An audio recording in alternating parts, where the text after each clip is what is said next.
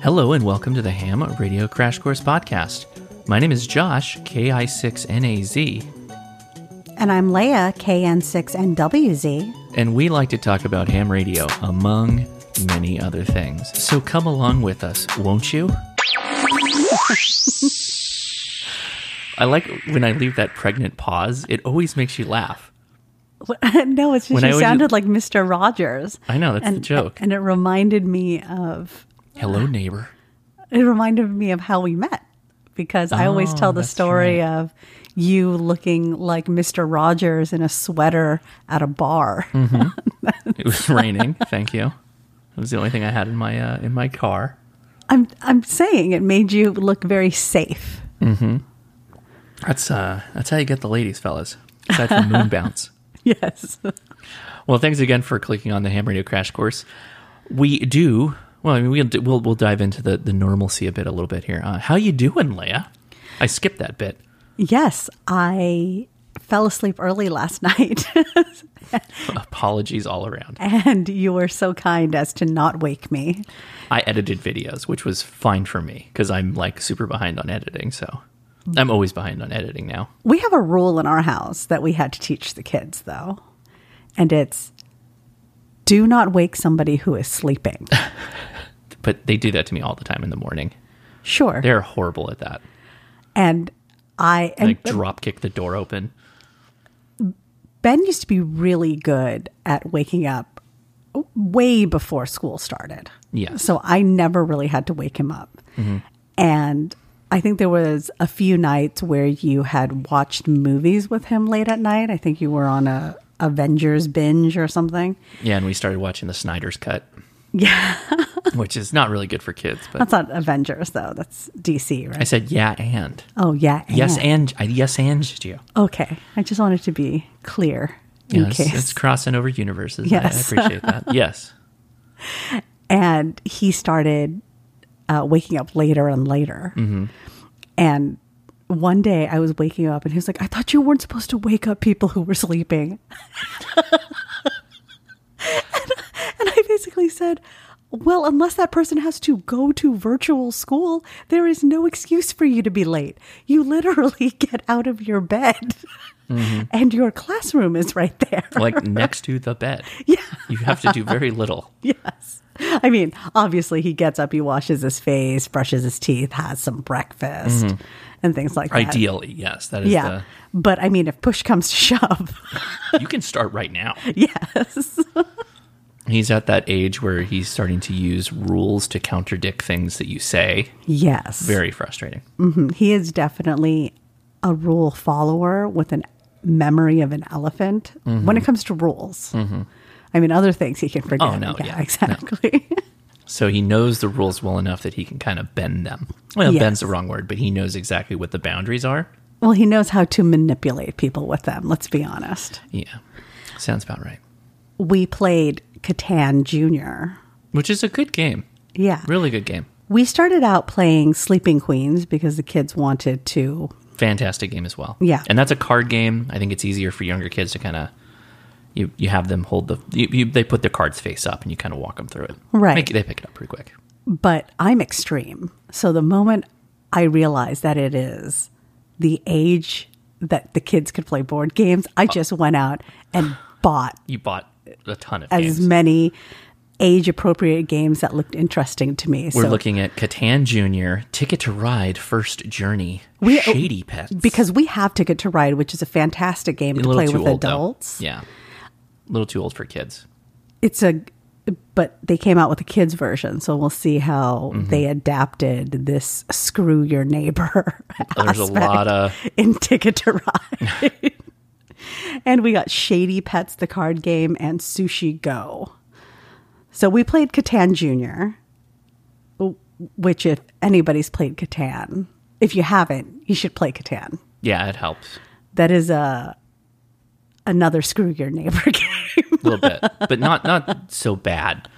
I feel like the kids really took hard to it because they're not really playing a lot of games. So the they're not familiar. Bigger. Yeah, they haven't had enough experience with games to know that like it's fine. You don't have to freak out about every little thing just because you did something wrong or lost, it's like, oh my gosh, it was a whole night of dealing with that. But here we are, and thanks again for clicking on the Ham Radio Crash Course.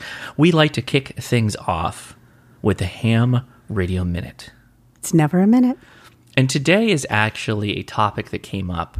I stayed up, I go on the Discord, again, Ham Radio Crash Course Discord, and there will be some topics that just have a lot of activity. Like there is a hot discussion. Is this about the car install? This is about the car install.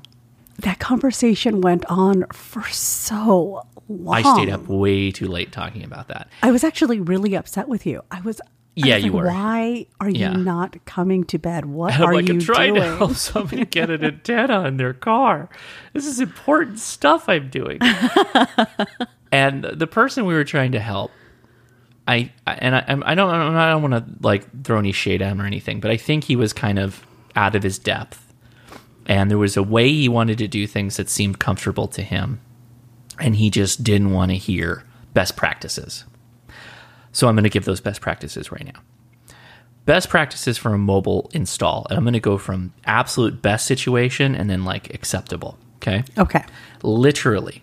And a lot of you aren't going to like the best solution. The best is pop a hole.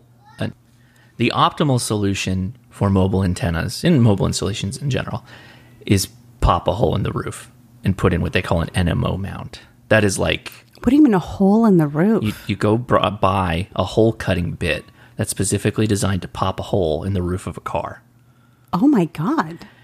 It sets it up right at the middle of the roof. The wires, you hide them underneath the headliner. Coax goes down the A-pillar into your radio. Super slick install, super easy. Very little you actually have to do. Well, you can't do that on a lease. You'd have to own the car. Sure, but I'm saying optimal situation, right? This is the best place to put the antenna. When it comes to powering the radio, you got to go through that firewall, direct to battery connection. And the negative terminal can either go, the negative line for the radio can either go directly to the battery, or generally there's probably a ground connection. The reason you go through the firewall is... What? You call it the firewall? Yeah, it's the wall that separates the engine compartment from where the people sit. It's always called the firewall. Huh, I didn't know that. You didn't know that? Yeah. There's always a hole there that the manufacturer puts to run electronics through or whatever, and it's usually a two-way pass-through grommet, and you can use like a coat hanger with the power line connected to it and just push it through. And then you route it, with zip ties along with other stuff until you get to the battery. I have to say, there's not a lot of people who are going to be willing to pop a hole in the roof of their car. We'll come back to that. Okay. I can sense you're stuck on this point. Yes. You snake the power line through, you get to the positive line, the red wire positive, connect it however you want to. You can even go straight to battery, like right on the clamp. That's not that big a deal. The negative side, though, it goes to the negative on the battery, or you can connect it to what's called a ground point. There's usually a ground point for most cars that connects right by the battery line, and you just go straight to that. That's what helps generally.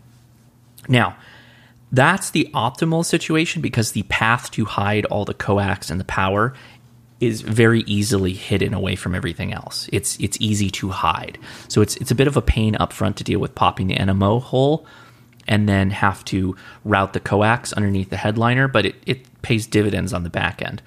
Now, for those that can't do that, the next step down is using what they call a lip mount. That is a little clamp-on device that either clamps to the hood or the trunk lid or even the upper side of a door. That's the lowest recommendation that I have, though, is to do it that way. With the hood or the trunk lip mount, you don't do any permanent damage to the car. The only problem, and that's what I'm doing actually in my car, is I have two rear lip mounts on the hatchback lid on my car. Okay. The problem with that is now you got a lot more coax, so you've got to hide, right? Because you got to go from the back of the car to the front of the car where the radio is to connect the antenna to the radio. Right. So it's kind of a pain in the butt. You got to, push the coax up underneath the kick plates where the door opening is, do a little bit better job of hiding it. But it's generally something that's doable. So I'm not going to go into any other details other than that's the optimal situation. That's what you should aim for. I will be putting out a mobile video talking about the whole installation, including what radios I'm using, antennas, all that fun stuff. In your car or in my car? My car. Okay. Because that's the one that's got all the radios in it. Right. All the radios. Anyway. Well, again, thanks for clicking on this show. We're kicking things off here. We are drinking. What are we drinking tonight? You pronounce this because I can't pronounce this whole thing. It's a Côte du Rhône Laurent du Blanc, and it's a 2019. I actually picked this up. You didn't even say what type of beverage it is. It's a red wine. Yeah, well, I mean, those who don't speak French aren't going to know. That's true. I apologize. So, interestingly, Côte du Rhône refers to an area of France. Rhône. Anything Rhône, yeah. Right. Rhône Valley. They had a terrible freeze this year. The frost came later than they expected, and these vineyard owners were scrambling to figure out any way to preserve the grapes. They were lighting torches on each span of grapevines to try to warm the grapes so that they wouldn't freeze over. We're going to light half of our grapes on fire. Right. Just to prevent the other half from freezing. And it's expected that the majority of grapes are a loss. They froze. So it's entirely possible that this year there there's might going to not be very little French wine coming out of the Rhone region, which is a crazy thought because that's like one of the biggest areas for wine. It's such a big deal that the France government basically mobilized to do a bailout. We bail out auto companies in our country. Auto companies and banks in France, they got their priorities together. They bail out vineyards. So here's the big thing about this area, though. You know, there are wines that you age and wines that you can just drink readily because they're meant to be drank young. Right. Right? Okay. So the Rhone region wines, Côte du Rhône, all of those wineries make wines that are made to age. Oh. So it's like a year that just got Thanos. Right. Worse than Thanos. Yeah. It got a cold snap. Nobody is having any verticals. There's a vertical is where you black drink out. Yeah. We blacked out the whole year. A vertical is where you drink from the same winery, the same varietal. Right. And you like have it 5 year years, over whatever. year. Yeah, exactly. So There's none of that. it might, I mean, 2021 might be a very sought after year, Maybe. Yeah. you know, depending on which wines people What do you want think to of it? age. What is this, by the way? What year? It's a 2019. It's fairly young. Yeah. What But do you it's think of good. It's really drinkable. And the hot secret is, I think this was under $6 a bottle at Trader Joe's. I will give it the nod for being very complex. There's a lot going on. It's got kind of a musty thing going on, which musty in the best possible way. Whenever I say things like cave and barnyard and musty, everybody automatically thinks that sounds awful. Some people will absolutely love it for that. And it's not in a bad way. You know, I associate like barnyard with sours. that. Right. You know, that's one of those characteristics that they actually try to. Like a good funky smell. Right. Right. Borderline that yeasty funk that you sometimes get from like cheeses and stuff like that. That's kind of what I get a little bit of that. It's also very clean. The finish is very clean. It's not one of those lingering tannin experiences. Yeah, it's not one of those. It's light to medium bodied. It's pretty good. Yeah. What's the other thing you were drinking before I opened the bottle? And this is a Rue Keller Helles. Would you call that Helles? It's a Helles style lager. I believe this is German, but it is from the brewery. And the brewery is actually famous for sours. This is not a sour, though. I know. This is like a kind of like a wheat beer crossed with a lager. This is very Oktoberfest, but on the light side of like an Oktoberfest. I feel like, German beer. you know, a lot of people... Oktoberfest's wrong. German beer. German Right. lager. So I feel like a lot of people have mentioned that they aren't really into craft beer. Mm-hmm. And I think that if you are a macro beer drinker, there's nothing wrong with that. I know people clown on, Sure. Who is it that drinks Miller Lite or something like that? Smoking Ape. Okay, well, they clown on him all the time. There are some people that clown on him all the time. Yes. Heard that. But I don't think there's anything wrong with that. I know plenty of people who like Coors Light, Bud Light, all of those things. Sure. Drink what you like. Yeah, sure. But if you're looking at getting into craft beer, I think that this is a really good introduction because it takes what the typical macro lager is, and it introduces you to what it could be. It's like a plussed up. It is really. It actually is like a very good plussed up Budweiser. Yes, I do get that. Yeah, and Budweiser is a German.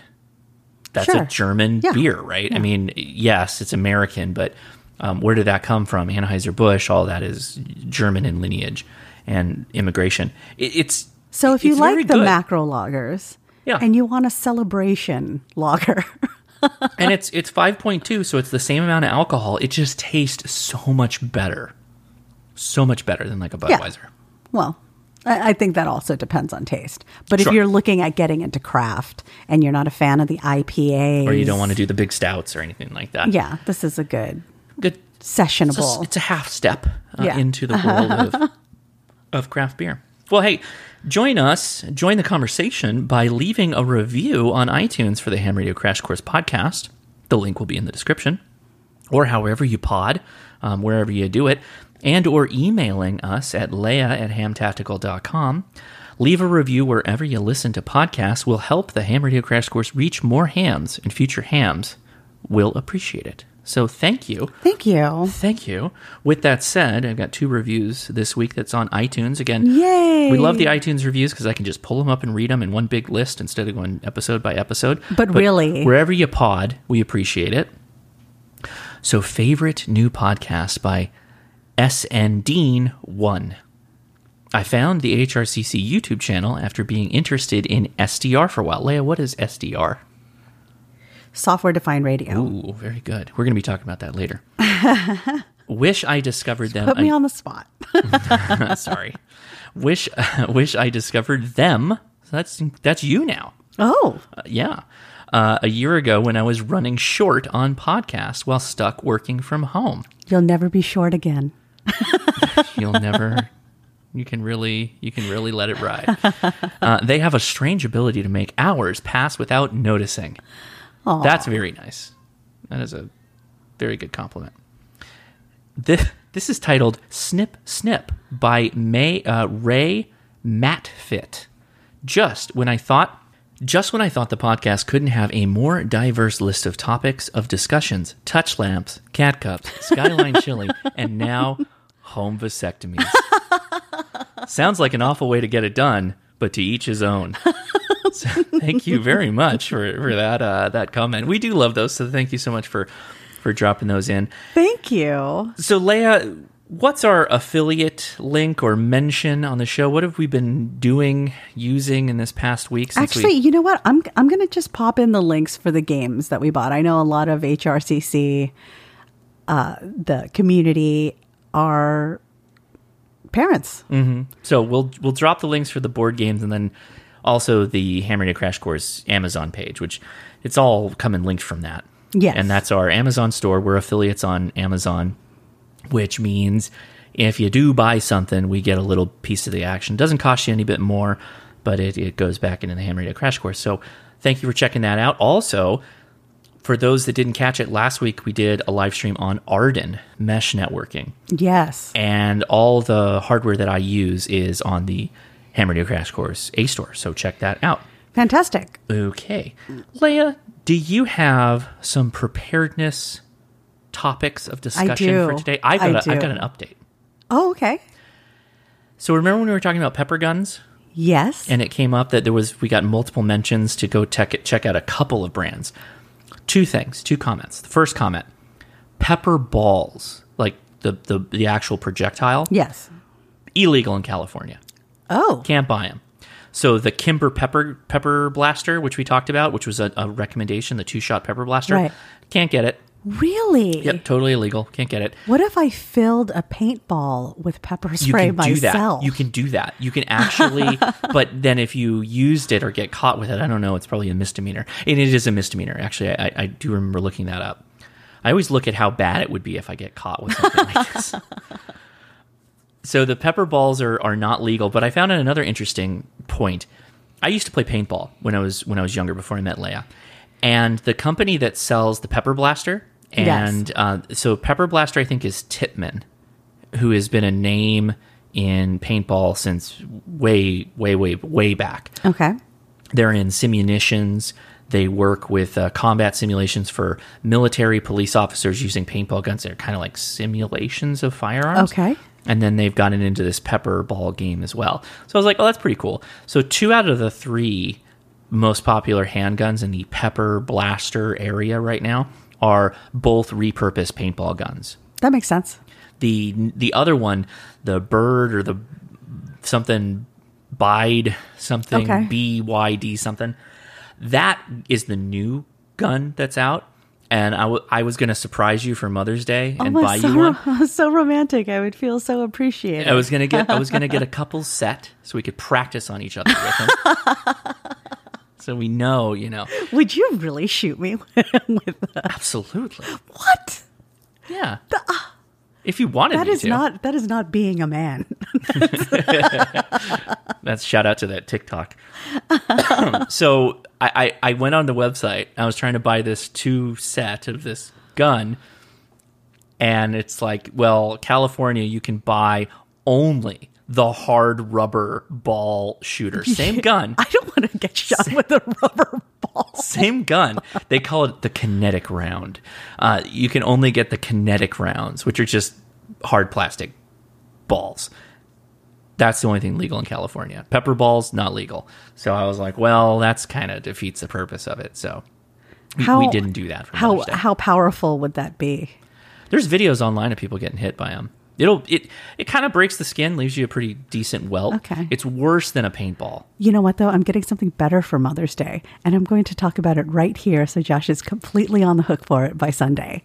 Josh is going to install my new garden bed with sprinklers. I don't know when I'm going to do that. Irrigation. I did the brakes on your car this morning, Thank you. and I don't have the time for installing sprinklers. Wow. No Mother's Day gift for Leia. You had a plan. We had a plan for Mother's Day, and it didn't pan out. We'll figure something out though. But what's your sprinklers? What's your That's what we figured out. What's your preparedness corner this week? Okay, this is actually, I am going to read this because Who else would?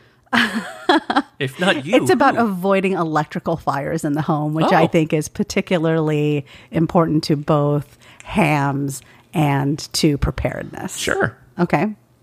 So I'm going to go through this and you tell me what you might have a problem with. Okay. Okay. And I'll link this article that I'm reading. But to avoid electrical fires at home, 1, check electrical outlets. Check for loose-fitting plugs, which can shock or be a fire hazard.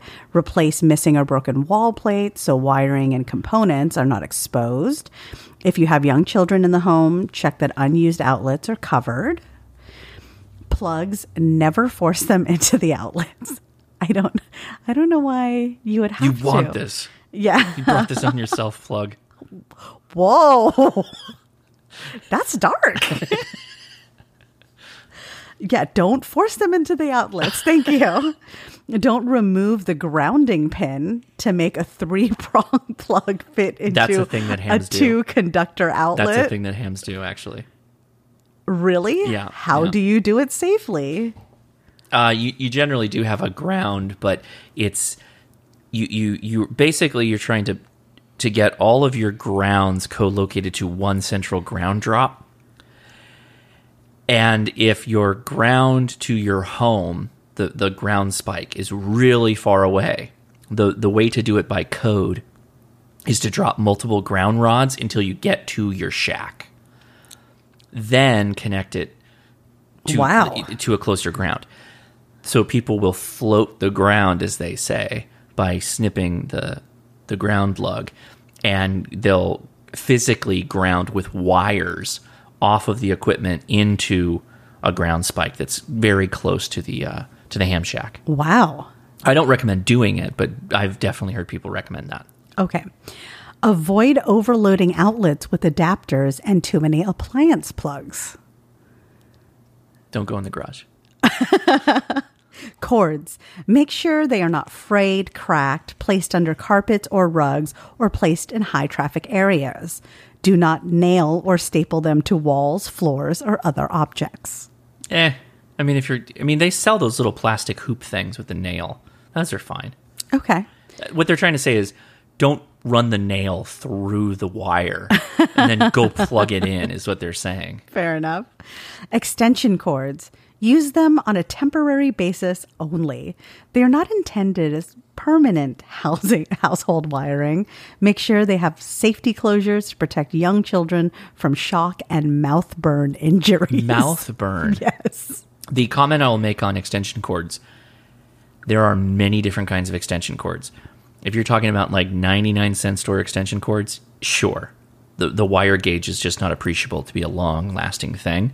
But if you're going to like Home Depot and you're buying a good extension cord with a large gauge wire, you're probably okay running that for an extended period of time.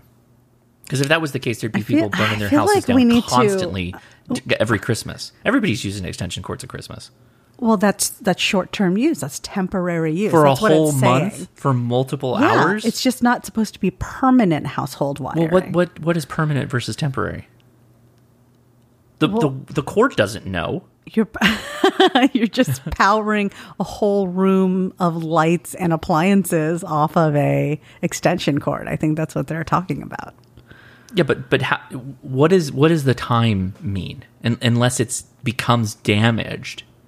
Okay. I feel like this segment now needs a disclaimer. I feel attacked. Okay. I'm just kidding. Go ahead. Light bulbs. Check the wattage to make them. sure light bulbs match the fixture requirements. Replace bulbs that have higher wattage ratings than recommended on the fixture. Make sure they're screwed in securely so they don't overheat. Okay. Is that why bulbs overheat? Because they're not bulb. securely... All right. Ground fault circuit interrupters. GFCIs. Make sure GFCIs are installed in your kitchen, bathroom, laundry, workshop, basement, and garage, as well as on outdoor outlets. Test them monthly to ensure they're working properly. Who is testing the GFCI plugs monthly? Outlet, I should say, not circuit plug. breakers and fuses. Fuses should be properly rated for the circuit they are protecting. If you don't know the correct rating, have an electrician identify and label Have an adult the take correct size to be used. Always replace a fuse with the same size you are removing. Check that circuit breakers are working properly. We don't have to worry about that. You're constantly checking the circuit breaker. Constantly. Appliances and electronics. If an appliance repeatedly blows a fuse, trips a circuit breaker, or has given you an electrical shock, immediately unplug it and have it repaired or replaced. And give it a stern talking to. Look for cracks or damage in wiring and connectors. Use surge protectors to protect expensive electronics. Don't let your appliances use crack. Electrical wiring. Wire defects are a major cause of residential blazes. Check periodically for loose wall receptacles, loose wires, or loose lighting fixtures. Listen for popping or sizzling sounds Good behind walls. Good call. Immediately shut off, then professionally replace light switches that are hot to the touch and lights that spark and flicker. These are, so far, they're spot on. Bang up suggestions. If you like spicy food, lick the sparks. You're going to like this. Okay. Service capacity. As you continue to upgrade your home with more lighting, appliances, and electronics, your home's electrical service capacity may become overburdened.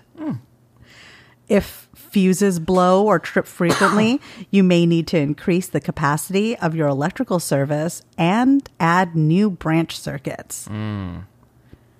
Interesting, the electrical wiring thing, we actually just had that happen with our air conditioning unit. That was actually the thermostat. Really? Yeah, so... But didn't they replace the capacitor too? No, they replaced the fan motor because it was getting hot. Oh. It's like 10 years old now, about... How old is it? 5 years? It's younger than Edison. 5 years? Yeah. About 5 years. The fan motor was under warranty, so they swapped it out. And they were like packing up and leaving, and I had the thing running, and it started doing this short cycle thing that it was doing before. And I called them back and I said, no, there's something else going on. We took the Nest thermostat off of the housing, and they started probing it for, with their multimeter. No, it's a multimeter. Yeah. And there was a short in the ring wire. The Nest. Sorry, the Nest wire connector. Not the wiring between the thermostat and the furnace or the air conditioning, but the actual little plastic thing Right. that the thermostat connects into. That thermostat is over 10 years old, though. Yeah. Yeah. So once we swapped that out, problem disappeared. I was like, wow, I've never seen just this little interior device short out like that. It's usually, a kink in the wire that goes along the path to the thermostat or whatever. I was like, wow, that was really crazy. So we got a new thermostat. Problem totally solved. But we also refilled the Freon and did all that fun stuff. So we're ready for the summer, which is great. All right. Well, that's the preparedness corner. No, that's very good because that's, I would argue, even though I'm not going to go around and check GFCI outlets once a month, but there are things, actually I take that back. If you want to test your GFCI outlets really, really easily, get your Baofeng, set it to 446, 446, yeah, let's go with that, megahertz, and just go right up next to that thing and just key up. It should trip your GFCI. That's how you know it's working. It should just trip that sucker just right off the bat. That's how you know you got a good working outlet. They don't like the spurious emissions in the RF from the Baofeng. Yeah, so very good, Leah. Good tips. Thank you. All right, well, that means it's time. It's time for the Correspondence Tower. Yes. And does it loom today? Oh, boy. Again, you can reach us at leah@hamtactical.com. We love your feedback. We love your ham radio questions. And we also love your merch ideas. And if you do suggest a merch to us that we make, we'll send you one for free. The email correspondence tower at this point is DXing all the way around the world. Okay. All right. Is this a foreshadow? No. Oh, I'm okay. just saying there's a lot of emails today. So you're sending me a good propagation. Yes. Okay. Very good. This first email is from John, our Skyline friend. I don't want to interrupt, but maybe we just to again, we're trying to tighten things up. Maybe we should limit the emails to only WinLink. So every month we download all the emails off of RF, and everybody has to send them via WinLink. Just a little bit of a challenge to get your emails in. This Gmail stuff is far too convenient. So yeah. What's funny is because it didn't post Friday morning, there were a couple of posts in the Facebook group about the podcast not being there. But one of them was, "Where's the podcast today? It's supposed to be 4 hours." Well, we'll see. We'll see. I did get DMs from dude, are you okay? Oh, are you all right? And then you said, if the podcast didn't go up, it didn't mean I died. It didn't mean there was an emergency. It just mean well, how would they know? I am tired. I'm so tired. I appreciate the concern, but you obviously weren't that tired because I slept and you edited videos. I did. That's true. But to jump to the worst possible scenario, it's I don't think he thought you died. No, it's a joke. Yeah. He thought it was like an emergency or something. Could have been. Could have been. I like that people hold the podcast at such a high regard. Me or too. That consider our work ethic is so strong that the only thing that will prevent us from uploading the podcast is an emergency. I was actually, I felt bad, but I was actually really flattered that there are so many people who were looking forward to the podcast this morning. Okay. So apologies and appreciation. Bank thing because you said you needed a charge. Oh, it was actually for the kids' nightlight, the battery bank. Oh, boy. Okay. Yeah. This email is titled Skyline Shortage, again from our friend John, the Skyline guy. Hey, NAS team. I thought it might be worthy of note that the same week you elevated Skyline Chili to the official chili of ham radio, my wife came home and said that it was almost impossible to find Skyline chili cans in the stores. Correlation or causation? I find it suspicious, though. I ought to contact Skyline and demand 5% of their last month's sales for marketing contributions, and I'll do a 40-60 split with you guys. Then you can build a correspondence metropolis or buy more radios. I'll leave this Hunger Games of a brawl there. May the best ideas win out. In other news, I have, thanks to my retired roommate, gotten into Warhammer 40,000. Though I've listened to the Ravenor series as well as the Eisenhorn series, but amazing reads. I loved Lord of the Rings growing up, as well as Star Wars. Excuse me. And I feel that Warhammer 40 melds those two concepts well. That being way more depressing. Warhammer is more depressing? Oh my gosh. Why? In the grim dark future, there is only war. Hence the name Warhammer. Right? It is dark. I don't want to take a tangent here because I could go on for a while. More dark than like regular war? Oh, yeah. Okay, I'm just going to move on. And that being said, you should totally do a shirt with Josh as the God Emperor holding his radio of choice with the text, "The Emperor Protects," above and "Communication Rules" below. 71, that Skyline guy. The problem with that is the Emperor of Mankind is permanently ensconced in his throne. It is the thing that's keeping him alive. Because his son just Horus, like ham radio for you. Yeah, his son, he's encased in his radio, basically. His son Horus delivers him like multiple fatal wounds, and they have to like... Wait, his son kills him? Well, yeah, basically. But he created his sons like in a lab. It's so again, I don't want to start going down these roads. It just seems, I mean... IVF babies are created in labs. Yeah, it's just not cool. He made IVF babies, but anyway, he is forever stuck, and he's kind of a Schrodinger's emperor kind of situation because they don't know if he's alive or dead. But at the same time, the faint glow of the webway is still open, so people can still do space travel is facilitated by him keeping this beacon open anymore. That he's from being ensconced in his throne. So does that make sense? Hopefully people are getting it, but go ahead, continue. That's fine. Not. Okay. We don't want to go down this road. All right. Enjoy, John. Enjoy. You're in for a ride. Maybe not email the show because I know I'm going to go down a tangent, but email me what army you're interested in, or if you're actually playing the tabletop, or if you're just reading. Otherwise, go check out the Horus Heresy. Just go listen to the Horus Heresy book 1. If you find that interesting, you'll like the rest of the stuff. Okay, the next email is titled Solar Storms Historical Research. This is from Michael. Leia and Josh, first, thanks so much for the live streams and Josh for your online teachings. 2 things, actually. First, in case you did not see that, here is a link to an article just published at spaceweather.com. A new historical study just published in the Journal of Space Climate and Space Weather shows that great aura storms occur every 40 to 60 years. The timeline is sobering, for while the article clearly indicates that we are due for a significant solar event, the authors do not address the consequences of such an event. So, for those of us who have not built your bucket Faraday cage to safely contain communications equipment, and could you post a link to that episode of HRCC in the notes? Yes, I will. Thank you.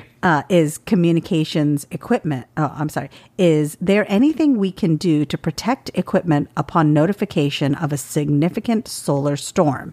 Disconnect from power sources, disconnect antennas, grab the roll of aluminum foil and begin to frantically wrap? Kiss my sweet A goodbye? Yes. So disconnect power, disconnect antenna.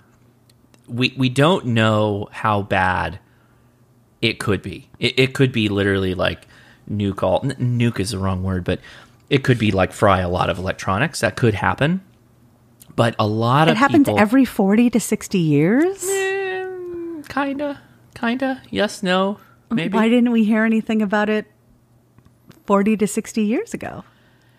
So there was damage to like power stations and other things like that, but also back then, When? We when didn't have- exactly? I don't 40 to remember. 60 I don't years remember. ago? Before you were born, though. yes. Yes.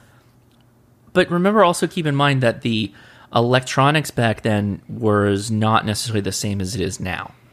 Now we use incredibly fine pathways and very small components that are going to be more sensitive to a huge power fluctuation and voltage fluctuation on the Are board. you saying that cell towers could go down?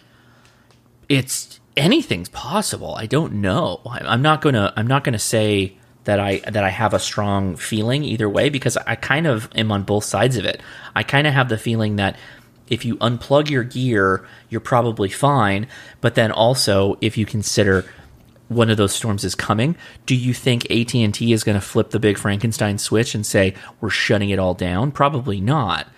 So when it hits, and if it damages some of their infrastructure, it could take out comms. It could.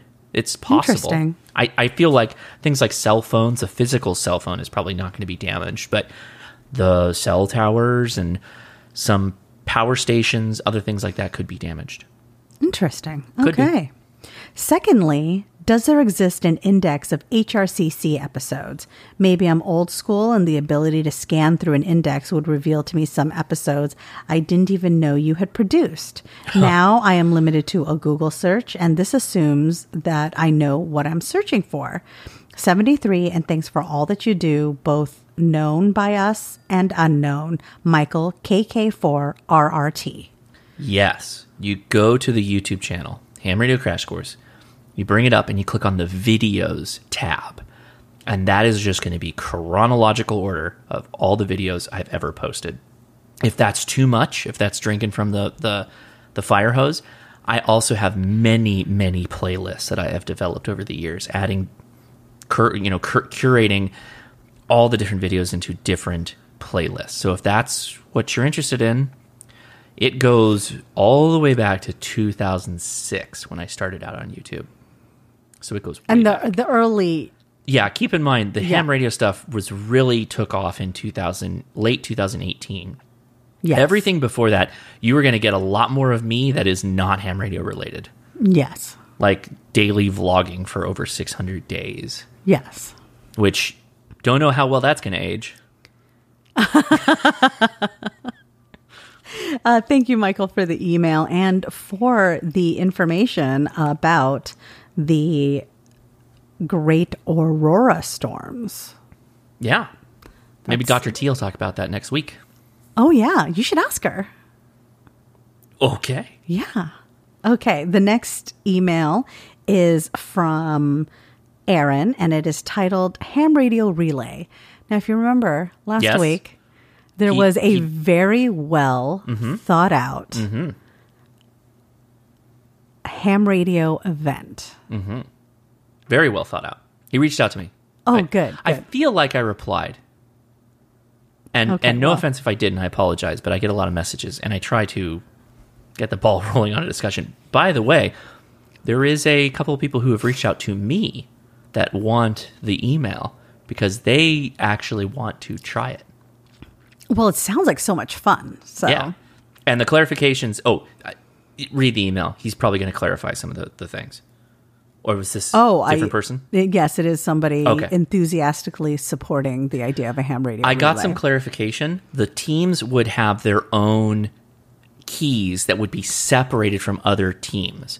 So if you just ran an espionage listening station, like I was joking about, wouldn't work because your keys are separate from their keys. Interesting. I was like, okay. Okay. He literally did think through a lot of this. I was Yes. like, all right. Okay. Hyper focus. Yeah, it was very Yes. good. Aaron writes, Leah and Josh, yes, let's make this happen.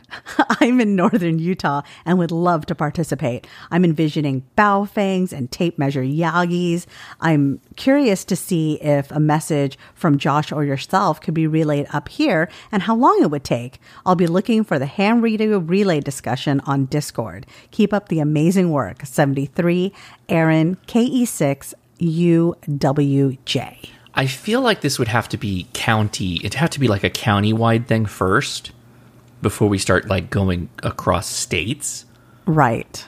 As you're talking about 100 miles max between VHF stations, that's going to be a lot of relays to get to Utah. That's true. It's going to be a lot. That's a lot. Right. Figure it out on a small scale Yeah, before you take it national. We got to stress test it. Yes. Speaking of Utah, in the future, I don't know how I'm going to promote this, but I will be back to Fieldcraft. Fieldcraft has moved from Prescott, Arizona to Utah. Lots of preppers out in Utah. A lot of preppers out in Utah. It's good. And yeah, so I'm doing a lot with Can them. you go to a Mormon cannery and then let Just me know fly how them that back? goes? Just fly them all back or ship them? I guess I can ship them. I don't know if I have enough time. They have my schedule pretty packed. I'm doing podcasts, I'm doing YouTube videos, and I believe I'm doing a live in-person seminar for Wow. ham radio. So special. I think I'm going to start it off with like, so who's heard of ham radio in the room here today? And watch out, guys. These are all those nerds you were worried about when you were in high school, and I'm the biggest one. So now you all have to listen to me. I'm just kidding. I probably won't do that, but Yeah, probably not. no. Okay. Thank you, Aaron, for your email and enthusiasm over the ham radio relay. This sounds like it will be a very large endeavor. And we'd have to like. There's probably not roads like direct path to Utah between here and there. You know what I mean? So that could be interesting. Sure. Plus, it's not the great parts of California getting up into Utah from like straight shot. All right. Okay. Yeah, this could be tough. What are the roads you take to Utah? I don't know off the top of my head. Exactly, because you fly. Fly Delta. That's the best way to get to Utah from California. Is it really? From Why? Los Angeles? Yeah. It's the Utah airline. Gotcha. Okay. The next email is titled Beyond the Hot Dog. This is from Scott. Scott writes, Greetings, ASMR Gigglecast. That's funny. Mm-hmm. When an email on last week's podcast brought up the Presto hot dogger, it made me think of something that might be fodder for further experimentation. Josh may be familiar with the history of humorous technical documents published on April Fool's Day, like the 3 RFCs, Request for Comments, circa 1990, 1999, and 2011, outlining a protocol for the sending of IP traffic via avian character. Grab pigeon, go in a woods. The one email brought to my mind from Digital Equipment Corp's Western Research Lab, published on April 1st, 1989. It is titled Characterization of Organic Illumination Systems and describes experiments undertaken to examine the capability of organic materials, mostly pickles, to produce illumination when electrified. Getting a pickle to glow using RF might be more difficult than merely heating a hot dog. Yeah. But it would make for a much more visually exciting result. That's one of Gordon's favorite like in-person things to do. He'll run just a bunch of power through a pickle and illuminate it. Really? Mm-hmm. That's funny. Yeah. I also have another t-shirt idea. There would be an image of a touch lamp with the HRCC logo in the center and a hand with an extended forefinger reaching in from the left towards the touch lamp. From the right would come a speech bubble with the words, "Stop, hammer time."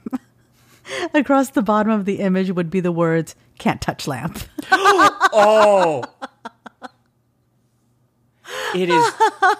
Oh. I like it. That is I like that a lot. That's hitting a lot of Full- notes for me. That is a wow. Yeah. Good.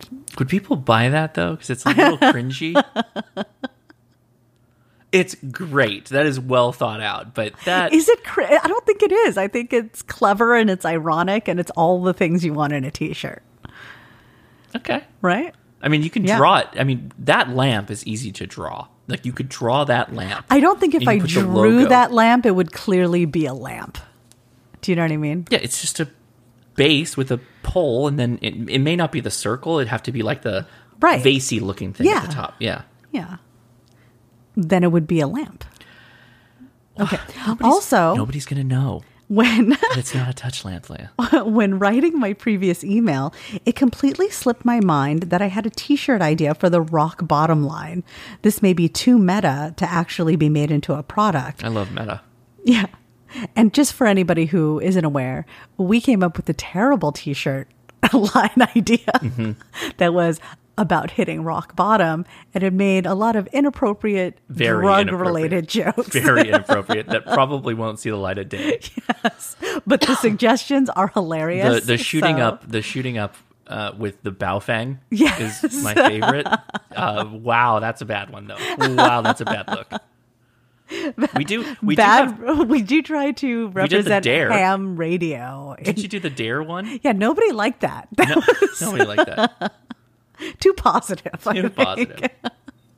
There is a dare shirt, and it actually says Fang. It's Yes. in the dare logo. F.E.N. Yes. G.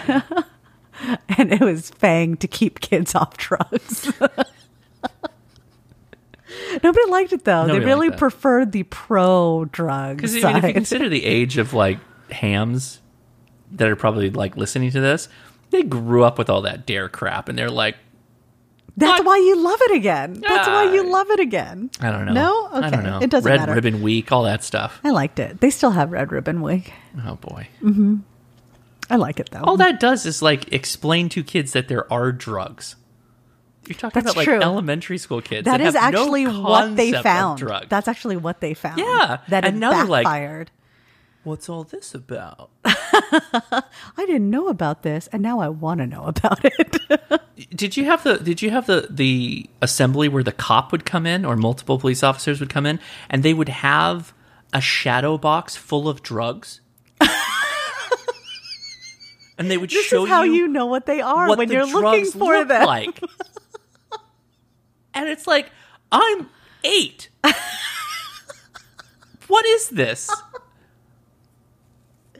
But look, But, you, like, literally, you kept clean. I literally looked at it and I'm like, well, that one has a needle. I don't like shots, but that one looks like a small chocolate bar. That must be good. Like, What looks like a small chocolate it bar? was probably like hashish or something. You know, like it's a little chunk of, it's a brick. It's a little brick. You know, a little brick. Oh, okay. Fair enough. You know. All right. Well, continuing on with Scott's suggestion.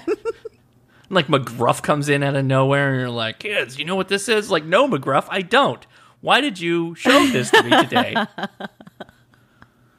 Well, they didn't want people to, or kids, to get into something because they didn't know what it was. That's the other thing that was like strong late 80s, early 90s. There's like, hey kids, the first hit's free. You got a lot of that. And you're like, I don't know that any of that actually played out. Like, I'm sure it did in some part, but like, really? Is that how I mean, it went? that trope lives on today. That's like, yeah. right?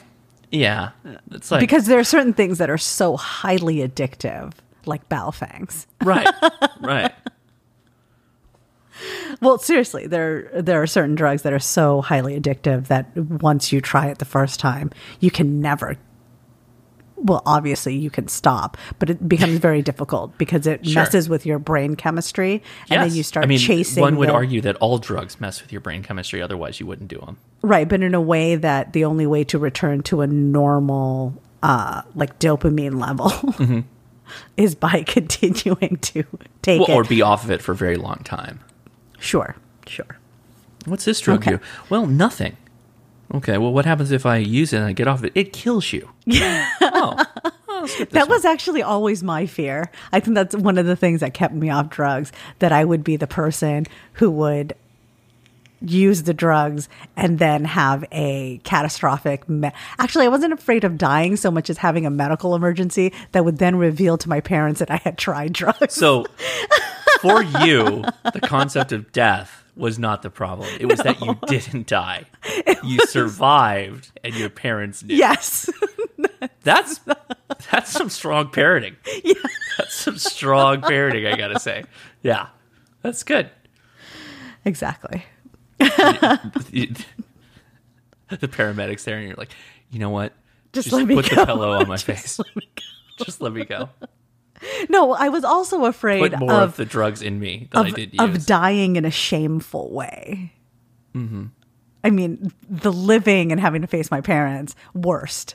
Right. Second worst is dying in a shameful way that would shame my parents. Sure. Yeah. Yeah.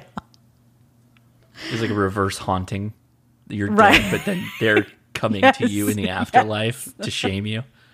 That would be my personal hell. Fair enough. Scott continues, and let me back up a second. This may be too meta to actually be made into a product, but the shirt would feature a graphic depicting a customer standing in front of a cashier, possibly with some graphic elements inferring the location as a fast food restaurant. The cashier asks, "How can I help you?" And the customer replies, "1 Baofeng, please. Hold the cocaine." Sincerely, Scott in New Jersey.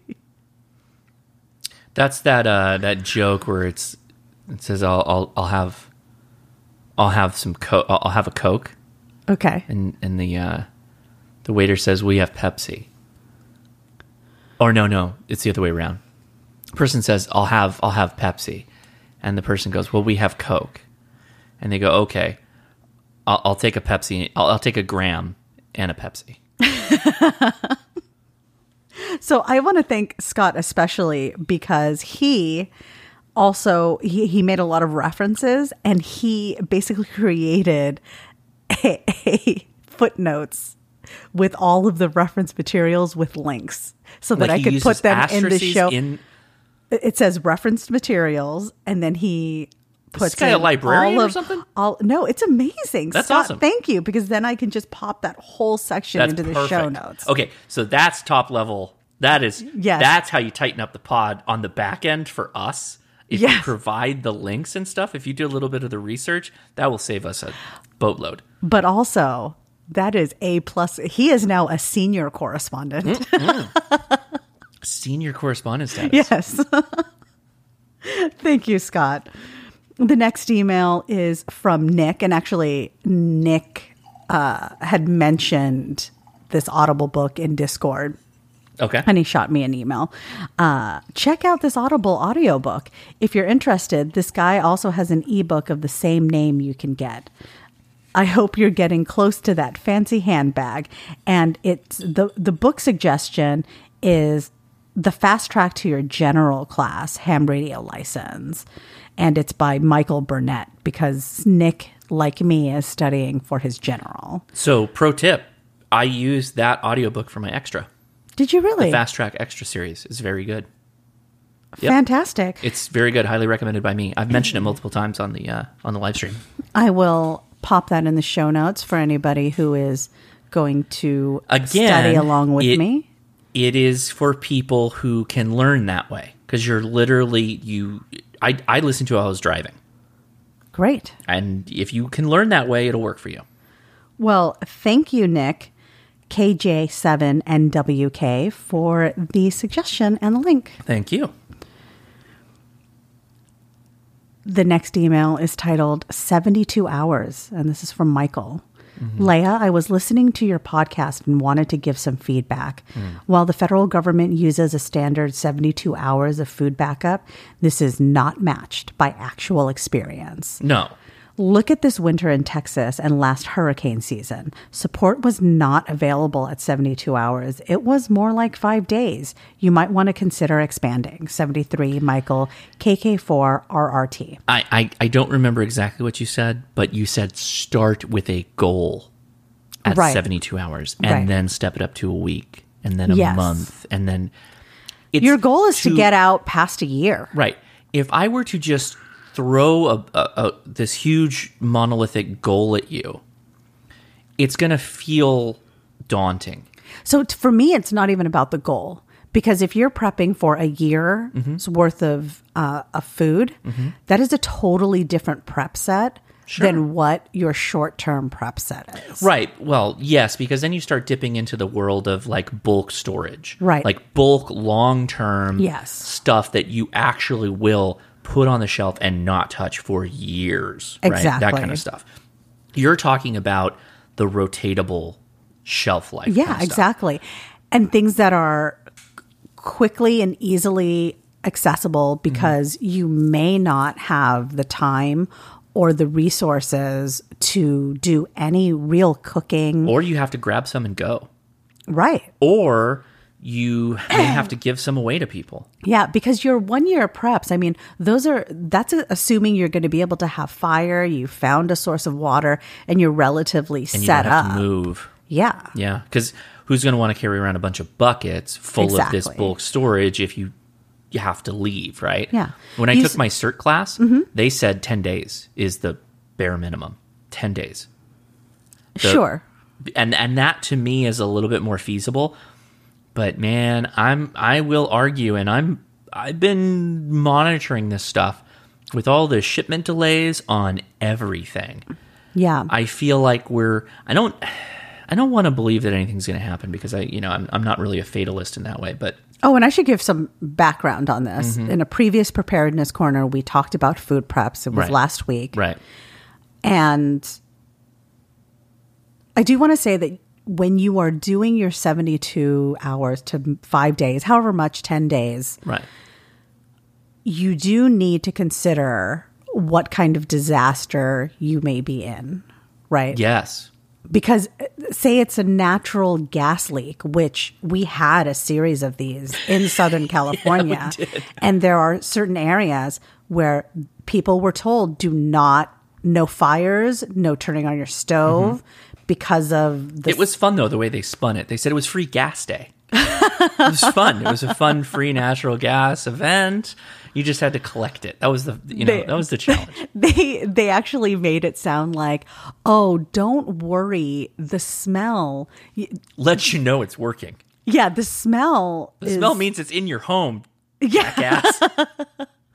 but everybody was commenting how bad it smells. Yeah. And it's like, don't worry, it's not that toxic. That smell, we added that. So there's Yeah. gas. That's the point of this. And it's like, do you think people were afraid of the smell? They were afraid of the gas. That means I have it. That means I'm surrounded by the gas. Anyway, so consider, and that's why I go back to, you've got to have foods where if you've got this a gas issue, a gas leak issue, and you have no electricity, that there's food that is shelf stable that you could pop open and eat, right?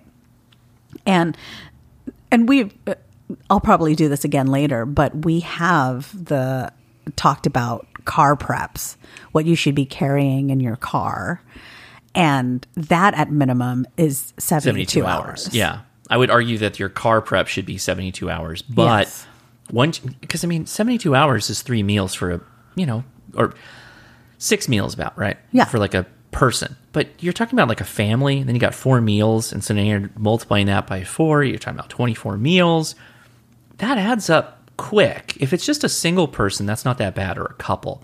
But when you start focusing on like, oh no, it's 24 meals, does that mean I have 8 cans of soup, or am I going to buy one larger can? You have to think about your family situation, what you're preparing for, and then... And also minimize waste, Yeah, sure. right? Because, Because in an apocalypse, that's what we're going to be worried about. well, no, because Or a natural disaster. because you're also having to consider that you're rotating these things. Right. There's an expiration on them. So if you don't end up using them, are you going to open a 1 pound can of peas, and eat it all at once? Most likely. Gather no. around, kids. Or tuna, in that case. You hate tuna. And I'm sure you would eat it in a pinch. I mean, I can occasionally do tuna, but then what am I eating it with? I'm not like just going right out of the can with it. I'm going to mix it with like mayonnaise and relish or something. Sure, and they have those packs. Yeah, but I mean, like that's also not that shelf stable. I mean, it kind of is, but the crackers and stuff start to go bad. You've got about a year on them, I think.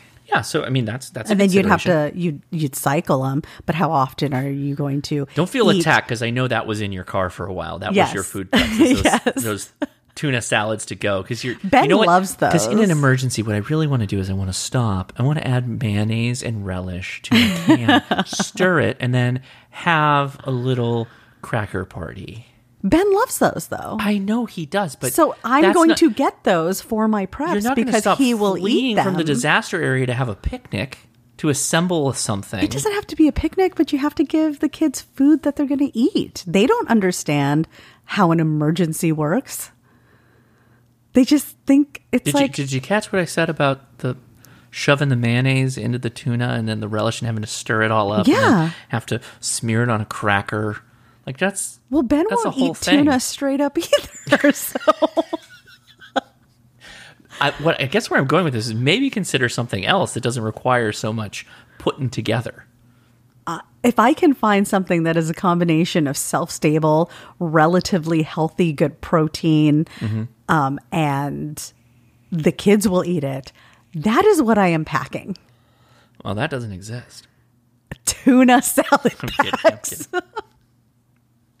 Okay, thank you so much, Michael, for the input. And 5 days, 72 hours in the car, 5 to 10 days at home. It's like take your time, build up to it.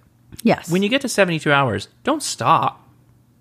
Right. Keep going. But Yes. start to consider, are you going to keep this many cans on hand? Should you plus it up a little bit? Are you worried about leaving the home? You know, should you put some in your trailer? Do you have a motor home? The Do you have a reality- trunk? How much should go in there? You know, like stuff like that. The reality is that the majority of effective preppers make their preps a part of their pantry. Of course. That- because and that's it. You're not going to eat what you don't like. Right. Period. So, anyways, I understand 5 days minimum. I appreciate that, Michael. And we will have that, obviously. We have it right now. Yeah. But if we're talking about somebody who is fresh to prepping, 72 hours is very realistic. Again, for people getting started. Yeah. You're not trying to scare them off. You're trying to say, hey, remember the goal of the Yay, last you episode did it. was I want you to take care of yourself so I don't have to. Exactly. So start them out, you know, don't scare people off.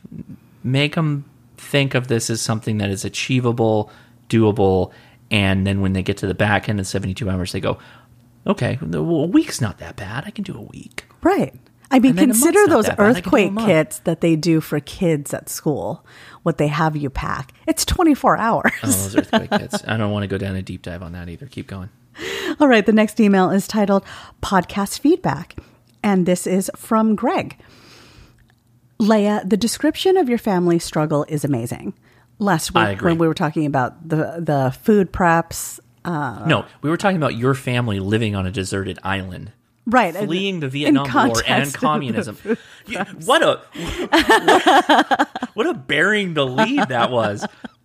Getting out of a Malaysian tropical island, landing in the Philippines, and then foregoing multiple options to go to other countries to get to America specifically. Yes. And they are also like some of the hardest working people I've known in my entire life. Yes. So don't sell that story short. That story is amazing. Thank you. Yeah. I'll tell my mom. I'm making a trailer for a movie. In Greg, a can- world. Go on. We just left the Vietnam War. And there's communism, and it's bad. You have a Swiss Army knife. And you got really upset when decades later you found out sea urchins were edible. Oh, so this is another thing. You forgot I'm about gonna, that. I'm going to have to do another preparedness corner when we talk about foraging and Get creative with food, what you eat. food identification. Try animals you thought weren't edible. No, but it's important to know how to identify what is poisonous and what is not poisonous. Yes. Also, you should probably not listen to us when we talk about that. You should go research them Yes, yourself, especially and find for a your professional. area. Find a professional. Yeah. Because mushrooms will straight kill you. It's true. It's true. Yeah. I'm in a woman's mushroom foraging in California group. That is the most California thing you've said in a long time. Of course you are. Yeah, well, I really want to forage for mushrooms. I don't know what to tell you. We should tell that sea urchin story, but keep going. I will talk about that when we talk about Yeah. food identification and Very research funny and story. stuff like that. Okay. I will remember. That's it's one a of my future- favorite. It's one of my favorite stories about your parents. It cracks me up every time I think about it. Future preparedness corner. Yes, and the bats. That's Greg- the other one.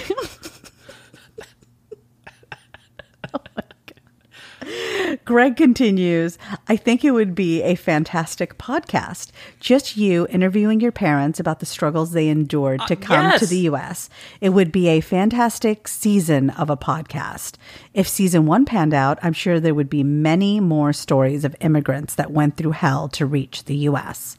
I've got the recorder. We can put a mic on it. We can set it on a tripod right in the middle and just talk. So I have really bad news. My parents are fiercely private. Yeah, like very, Yes. very, very private. I mean, I'm fairly certain my dad isn't even on social media at all. And my mom is, and she won't even put her own picture up for that. And you would say, well, podcasts are just perfect for that. No, they do not want fame in the least. They don't. Nope. They don't want any of that. They just want. They don't want you to get any value of their story. They don't. Want No, they're fine with that. But Maybe she can write it out. the only people they care about really internalizing it is their children. Yeah, like you have it so easy, you don't even know. They have lived so many lifetimes. It's crazy. Yeah, it's very impressive. Greg continues, as others have said, you have a great voice for podcast. Thank you. You do. And while Josh does great for the HRCC, Leia can excel with the American Dream podcast. Oh. Well, That is really flattering. I'm pretty sure there's already an American Dream podcast. there's like Pod Save America. There's many podcasts that are. Well, that's not an American Dream podcast. No, I think take there it back. is an American Dream podcast. I'm sure there is. Of Yeah. course there is. But at the same time, I'm not against that. I think you do amazing. Oh, in that that's so situation. sweet. And thank you so much, Greg, for the kind words. I am not going to produce my own podcast. That's Nope. No, she's not. right now how it works is Josh and I sit down, we have some drinks, We which is try very and put the nice. kids to bed before we start. Yes. I do about 4 edits when they don't fall asleep. Yeah. When they come out. We're in the throes of it right now. I do the show notes at the end And then you yeet yourself out of here. yes, and then I go to sleep. That would not be the case if I had my own podcast. That's 73 Greg N3 GDS. P.S. If you make it big, I want a shout out on a shout out on a couple of your hit podcasts. Thank you, Greg. In my non-existent podcast, you are getting all the shout outs. You're promising things, man. Thank you. The next email is titled Co-op Seeds, Gardening Supplies, Trees, Potatoes, Bulbs, Fedco Seeds. Last week we were so excited Fedco. to think that Fedco had lived on in another state and this wonderland of our childhood that was the first Costco, right? Because Fedco, you had to be a member. Really? I'm pretty sure. Okay. Maybe not. I thought it was like a co-op. kind. Anyway, I don't know. I don't remember that. I mean, I was pretty young. So Thomas writes in, alas, Fedco in Maine is limited. It's Fedco Seeds, and I'll drop a link that this Thomas isn't provides. even the Fedco we're talking It is about. not.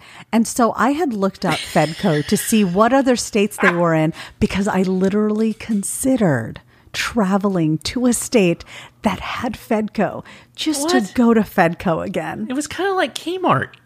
It was better than Kmart. Why? Why was it better? Because you're looking at this through the lens of a child yes, right now. yes. I would hide in the racks. Oh my God, you're going to do that. That's No, really what's going to happen. Fedco was only in Southern California. Oh. The whole thing. That was it? Yes. Yeah, okay. All right. Yes. So I am very sorry for bringing up an experience Like, that most people will farm never equipment and have. seeds, and you're talking about like consumer goods and Electronics, Clothing? and tackle, and What? tackle and bait, and they had tackle and bait. they did. That was the first time I ever saw salmon eggs. Oh, that's like that's some good stuff. That's some good stuff. Growing up, that was my favorite thing to do was bait the hooks, the treble hooks. That's why you can't eat salmon egg sushi now. Yeah, no, I can't. I can't touch stuff because of that. That's not because All I think somebody was like, "Well, you should try one, like the bait," and I can't. It's not the same, you know. Oh, I believe you. I'm not questioning that. It's just a lot. It's just a lot to unpack. I wonder if somebody took salmon bait and put it on sushi. Oh if people my God, could. it would be so salty. It would be so bad. It is salty though. Not like bait. Oh, so you did try one. I like licked it. The truth comes out. It was bad. Don't tell kids to do stuff like that. I wasn't going to tell the kids to do that. Okay. Thank you, Thomas. Now we know we're talking about Fedco seeds, which I would also like to come visit. Sure. The problem with going to other places to buy seeds is it's not for your zone. Sure. Yeah, Maine, just like Southern California. Yes. You know, they got like crab seeds, right? Crab seeds and lobster seeds. Maine is so much more than that. Of course it is, Leia. Of course it is. It's full of the elusive ham The elusive ham. that nobody can make a contact Highly with. sought after. The highly sought after ham, the only one in Maine. That's what you. That was him. That's HSA. The next email is titled Aimless Ramblings of a Wandering Fool, and this is from Kyle. It reads, Leia and Josh, thank you for the wonderful podcast. Thank you. Yeah. I have watched the YouTube channel for a while now and decided to try out the podcast and was pleasantly surprised at how fun it is. Oh, nice. That's good. I drive long 2 or more hour commutes for work at least once a week. Go team, keeping it long. This is... Well, you might get it on this one. Yes. I am a longtime prepper and was a Civil Air Patrol cadet beacon finder in the Western Colorados before joining the Marines in 2003. Thank you for your service. Very cool. I got my tech ticket in 2012 and my general in 2013. In 2015, I decided to fulfill another lifelong dream of mine and sold all of my shore-bound possessions and bought a sailboat that I have lived aboard full-time ever since. Wow. And Kyle has a picture on his QRZ page. Watch Waterworld one time. Oh my and become gosh. Kevin Costner. I actually know a family that went full sailboat for a year. Mm-hmm. Yeah, out of San Diego. I've mentioned the family on the podcast before because I want to say I had already heard of them through baby wearing communities, but I think we actually met them when we were in San Diego at the Hyatt. The Hyatt? Yeah, you know, there's when we stayed at the Hyatt Mission Bay. Yeah. It has all of the boat slips. Yeah. And they were a family that were, and I identified her by the custom Tula baby carrier. Did you talk to her? Yeah. I didn't meet them. Probably not. Oh, okay. Well, you said we met them. Well, I mean, you were there at the time. I was pool. adjacent. Yes. I was adjacent.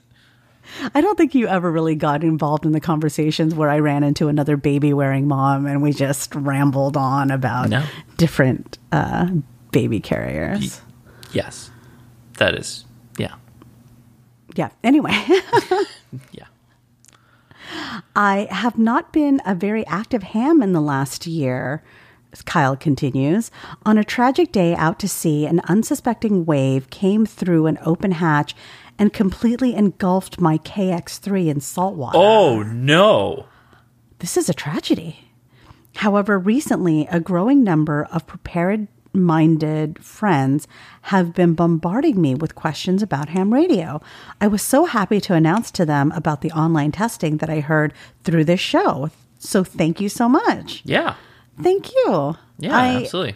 I hope again, that they all got online tested. Mm-hmm. And that's w8wot.us. Fantastic. Kyle continues, a night out to sea. When sailing, I usually stuck to digital modes for weather and navigational information. Very cool. Mostly using WinLink and the fine folks at Sail Docks. I was just starting to really enjoy FT8 and JS8 call when that horrible day occurred. However, it was still so exciting to try to work pile-ups on SSB when everyone heard that illustrious maritime mobile modifier. Mm-hmm. One night while scanning the bands, I came across an aeronautical mobile station. I wanted that contact so bad I could feel it. A sailboat underway in the Gulf Stream making HF radio contact with a plane in the sky. Oh, that's cool. He was coming in 377, and I knew the 5 watts I normally operated at wasn't going to get me heard through the headset of the pilot with the sound of the engine roaring in the background. I turned up the power to the max 12 watts, and the KX3 would muster. Still no sign, even on phonetic made through. Oh, bummer. I changed course, listening on the radio for the pilot CQ to come in strong enough to be heard over the sound of the sails coming across and the grinding of the winches, just hoping my homebrew rope tenna would happen to aim directly at the plane. Aha, still isn't picking me up, drats. I cruised along through the dark of night, nothing but the inky black sea around me and a faint glow of Cape Canaveral over the horizon. Oh, wow. Eventually, this is a great story. The signal faded into the noise floor. I could have made that contact with a more powerful radio. Maybe. No, I am a QRP operator. Get that out of your head, I scolded myself. I became jealous of the landlubbers with their hex beam antennas, but I knew that put a hex beam on your sailboat. What are you talking about? But I knew what I was getting into when I set up a shack on a boat. Still, I became obsessed. How can I have beam steering on a fixed antenna system? My antenna concept. Through the months of researching the topic, every chance I got, I came up with this. 4 antennas mounted to each corner of the trimaran and up the top of the mast.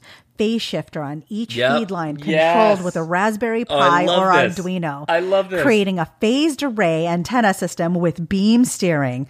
I still have yet to attempt this system. Oh, that's such a good idea. I am concerned that the sloping of the radials would create some issues.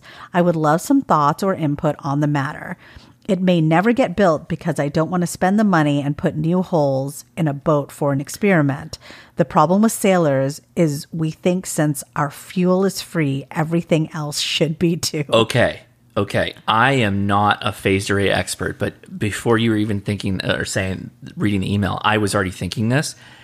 Please reach out to Callum, the DX commander. He is very familiar with vertical phased arrays. And if you tell him you want to do a phased array in a sailboat, put that in the subject title. Help phased array sailboat. I think he might be able to give you some pointers to get started with. And that sounds like a really fun project. Josh is so excited right now. And now I want a boat. I know it. I didn't even say it before. To put a phased array. So you will have to get kind of creative with your ground plane underneath you. There's actually there's a lot of really good information on using copper sheeting underneath, in the what do they call that? The bottom? It's not the bottom. What do they call that? The hold of the boat. and running it along the outside, the body, the inside of the outside of the boat, the very lowest part of the boat, the hull, right along the hull. Copper sheeting that you use as the ground plane, and you're sitting on salt water. You're so excited. I'm so excited. Now. Do you know how much boat slips cost in Southern California? Leia, you don't need a boat slip if you never dock. Okay. You get what I'm throwing down right now? I don't like what you're throwing down. So I'm not going to pick it up. You don't need that time, man, that pressure of being docked. That's how the barnacles get you. I am reluctantly thanking Kyle KD0V. Seriously though, reach out to Callum, and that's because you could do like a 3 or 4 vertical phased array. 3 is probably reasonable, but 4 would be where I don't know, because they also need to be. They need to be. I don't know how big your sailboat is. Did he mention how big it is? Nope. Okay, I was going to say I could do some rough math, but the phased array antennas need to be separated from themselves an appreciable distance for the band of operation you want to use to be able to be effective in being able to do that, that adjustment that they can do. Very cool idea. Go forth. That's awesome. And honestly, even if you can't separate them out far enough, still do it. Still try it. Still try it. See what happens. Kyle, if you ever decide to find yourself... Do you need a skipper? No. No. I was going to suggest, Kyle, if you find yourself at sea with a lot of time on your hands, consider writing a novel. You are a wordsmith. Yeah, very much so. Thank you for that email. That's a great email. The next two emails... They come in succession of each other. And I think that the second one recants a little bit from the first. Oh. So this is from Ron. It says, I think you guys will enjoy this Newsweek story. Please see. And it's titled, Elderly Couple Use Morse Code to Escape Assisted Living Facility. Yeah, I talked about this on the live stream last week.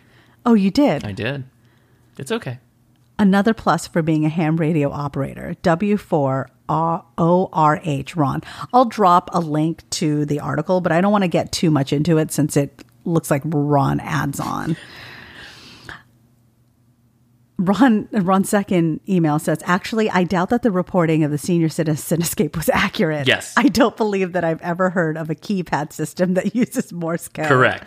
I suspect that the gentleman was actually able to discern the difference between the tones in DTMF codes on a keypad. But at least there's hope for the future. That's W4ORH, Ron.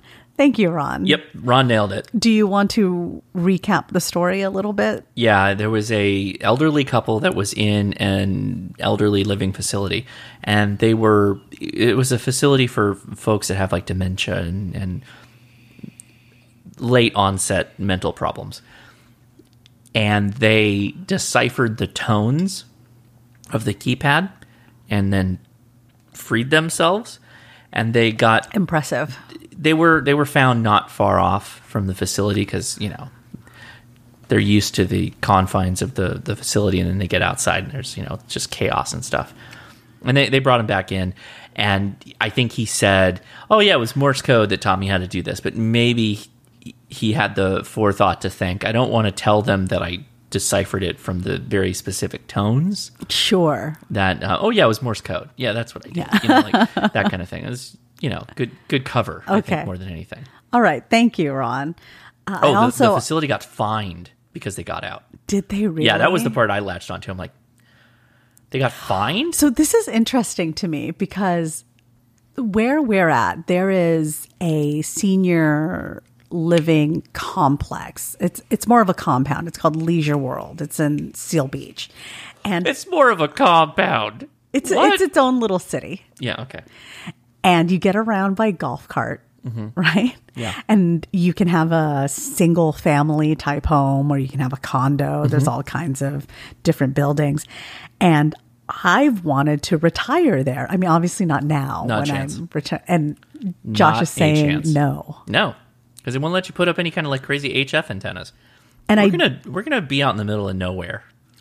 I also... Or I will. I don't know. Well, I might be dead early, so who Wow. knows? Yeah. With an attitude like that, maybe. I did find a ham radio friendly senior facility. Why are you looking into this? This is also very fatalist of you. Why? Why? I want to put up HF antennas. I'm going to be doing HF radio. That's what I'm going to do. I want something where I don't have to maintain anything. What does that mean?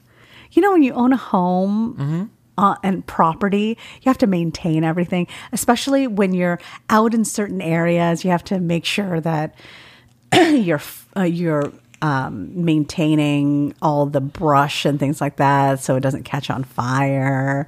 And you have to do all those things. But if you live in a senior compound, you can just golf cart your way over to yoga in the morning. Right. I remember the stories that would hear about that of like, because it was like dorm living 2.0. I know. That's what you want. Yes. You just want a bunch of, you want to get old, get totally day drunk, and then drive a golf court and get into accidents. No. Here's the thing. Here's the thing. I feel like the world, and increasingly so, like when I was growing up, and maybe it was the values of my parents, but it was always respect your elders, honor your elders, to the point where I remember when we had our engagement party and everybody was treating your mom, your grandma and your grandpa like royalty because they were the elders at the event. And Bob signed the marriage certificate. No, at the engagement party. Oh, engagement party, yes. And they were just floored. But that is literally how you treat older people in our community. You treat them with the utmost respect. Yeah. Because of the lives that they've lived. So you want to take this gravitas of the respect of elders when you're old, it's not. Get day drunk and get into a golf cart and commit minor crimes? What I'm seeing today is that people completely disrespect the elderly. The world is no longer, at least society at large, even online, is not kind to seniors.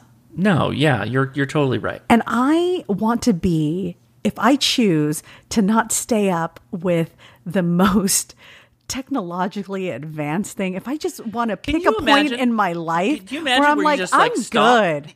Wait. Do you think that will ever happen? I don't know. Do you think that will ever happen, though? I have no idea. It hasn't happened yet. But do you feel like that could happen?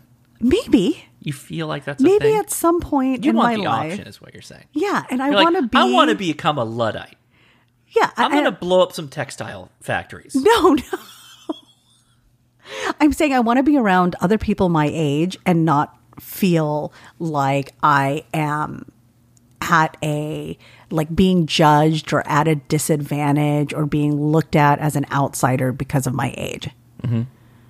Does it make sense?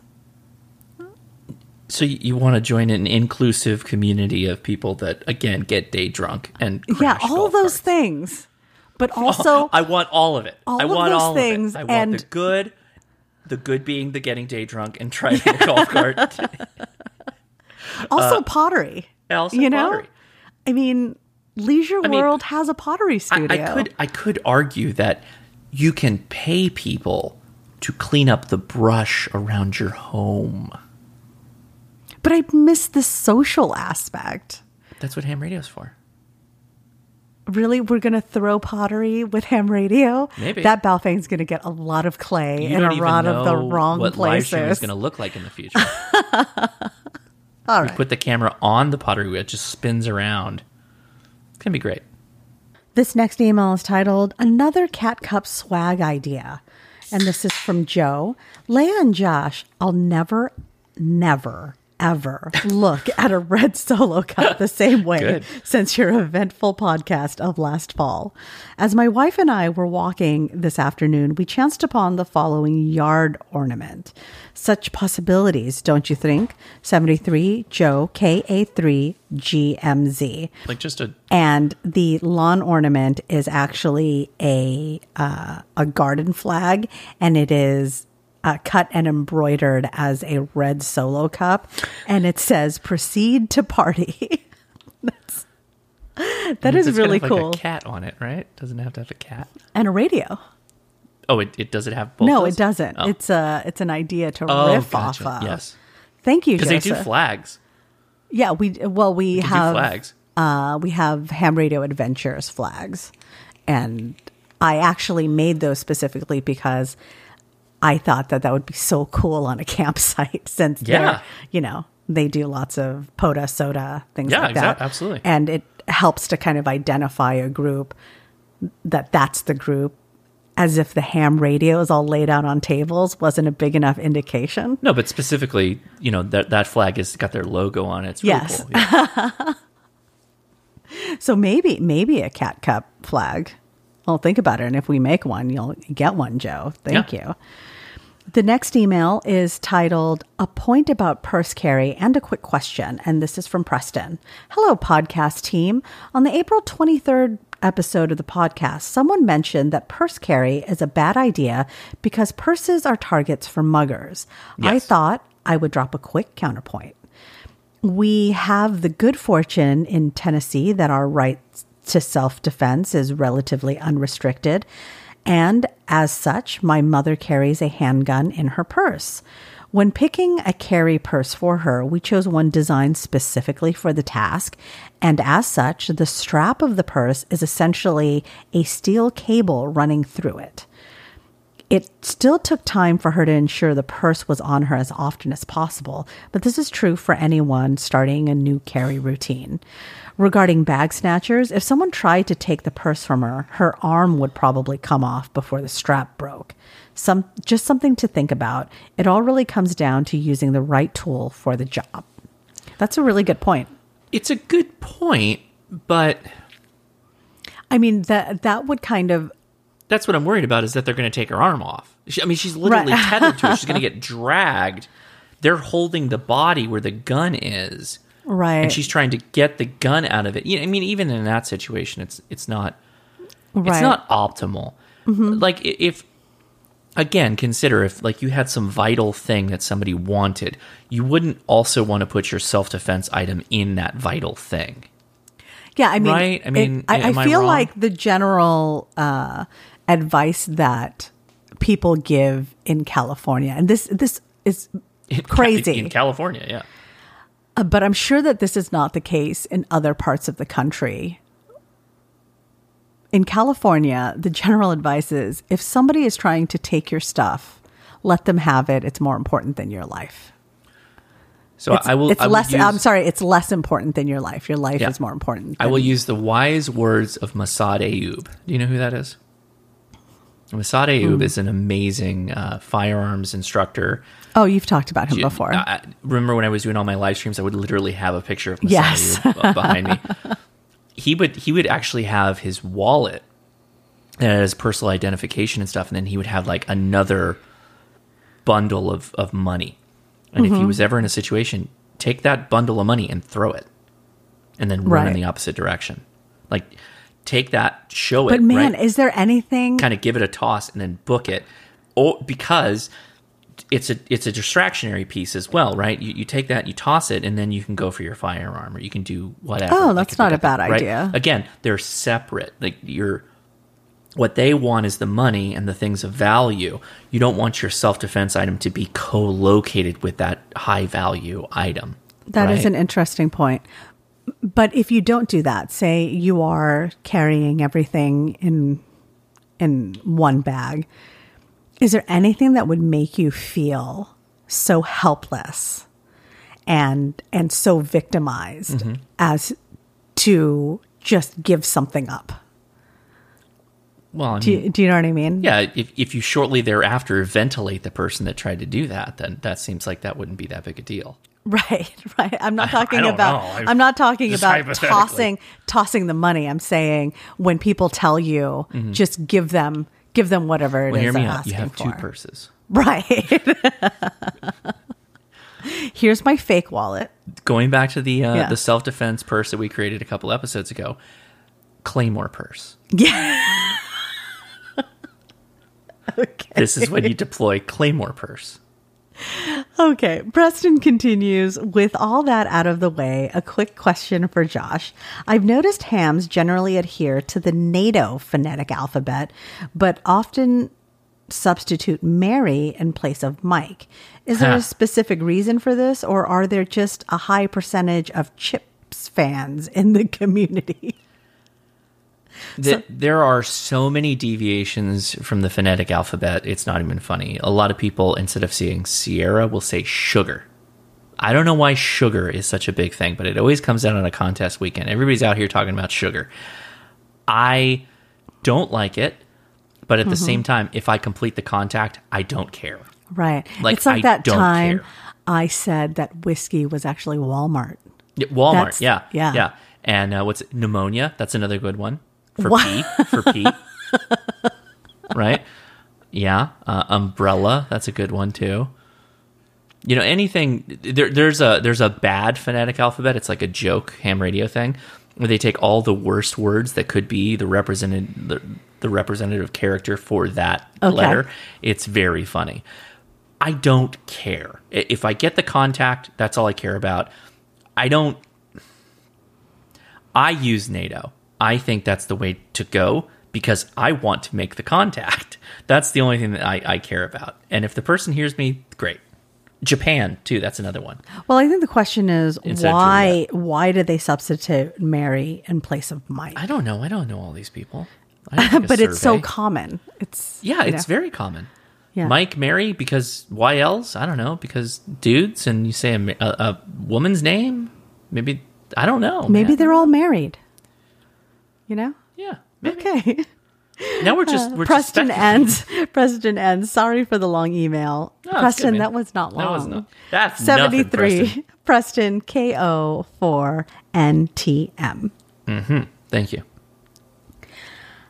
The next email is from Brian.